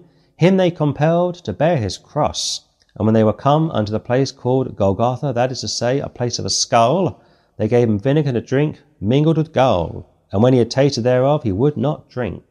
And they crucified him, and parted his garments, casting lots, that it might be fulfilled which was spoken by the prophet. They parted my garments among them, and upon my vesture did they cast lots. Psalm 69, please. Psalm 69. Psalm 69. You won't beat the Bible, my friend, if you're not saved. You may think that your religion is something special. Most religious people have been born into such a system. It's all they ever knew. I wasn't a Bible reader until 16 years ago. And when I read this book for the first time, it really shook me. Psalm 69. Psalm 69, look at 21. They gave me also gall for my meat, and in my thirst they gave me vinegar to drink. Go to Psalm 22. Psalm 22. David is speaking, but of course in type, Jesus is speaking. Psalm 22. Psalm 22. look at 18. They part my garments among them and cast lots upon my vesture. 16. For dogs have compassed me, the assembly of the wicked have enclosed me. They pierced my hands and my feet. So that will be the end of volume 1, looking at the prophecies of Christ. And by the grace of God, we've looked at around 20 prophecies. Matthew has the most. And like I say, as we progress through this series, and it will take as long as it takes, we will look at other parts of the Old Testament, how they relate to the New Testament, how the writers of the New Testament quote the Old, and when they quote the Old, sometimes they will add words, sometimes they will omit words, but never once does that concern us, because like I say, the author of the Old Testament is the same as the author of the New Testament. Or if you record an album, you have the right to edit it as you want. If you make a movie, you have the right to re-edit it.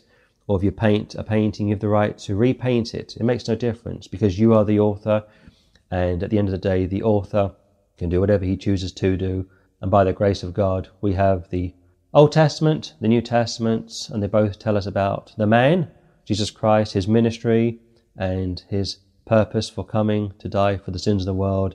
And the reason why these two books, Old Testament, New Testament, have been given and preserved for us is really to increase our faith. The Spirit of God lives inside of us. We don't need the Bible. We know that we are saved. We know right from wrong because Almighty God lives inside of us. Over in Romans 8, it says how the Spirit of God testifies with our spirit that we are the sons of God. Elsewhere, John would tell you that you don't need to be taught again. You have an unction, you have an anointing, you know all things. Back in the Old Testament, David made the case that he knew more than all of his teachers combined. And that's true of anybody who was really saved. So the Bible, yes, it strengthens our faith. It's also a great tool to witness to unsaved people, to show them what we already know, because God Almighty lives inside of us. And the same Spirit that lives in us lived in the Old Testament prophets who wrote the Old Testament, and lives in the New Testament writers who wrote the New Testament.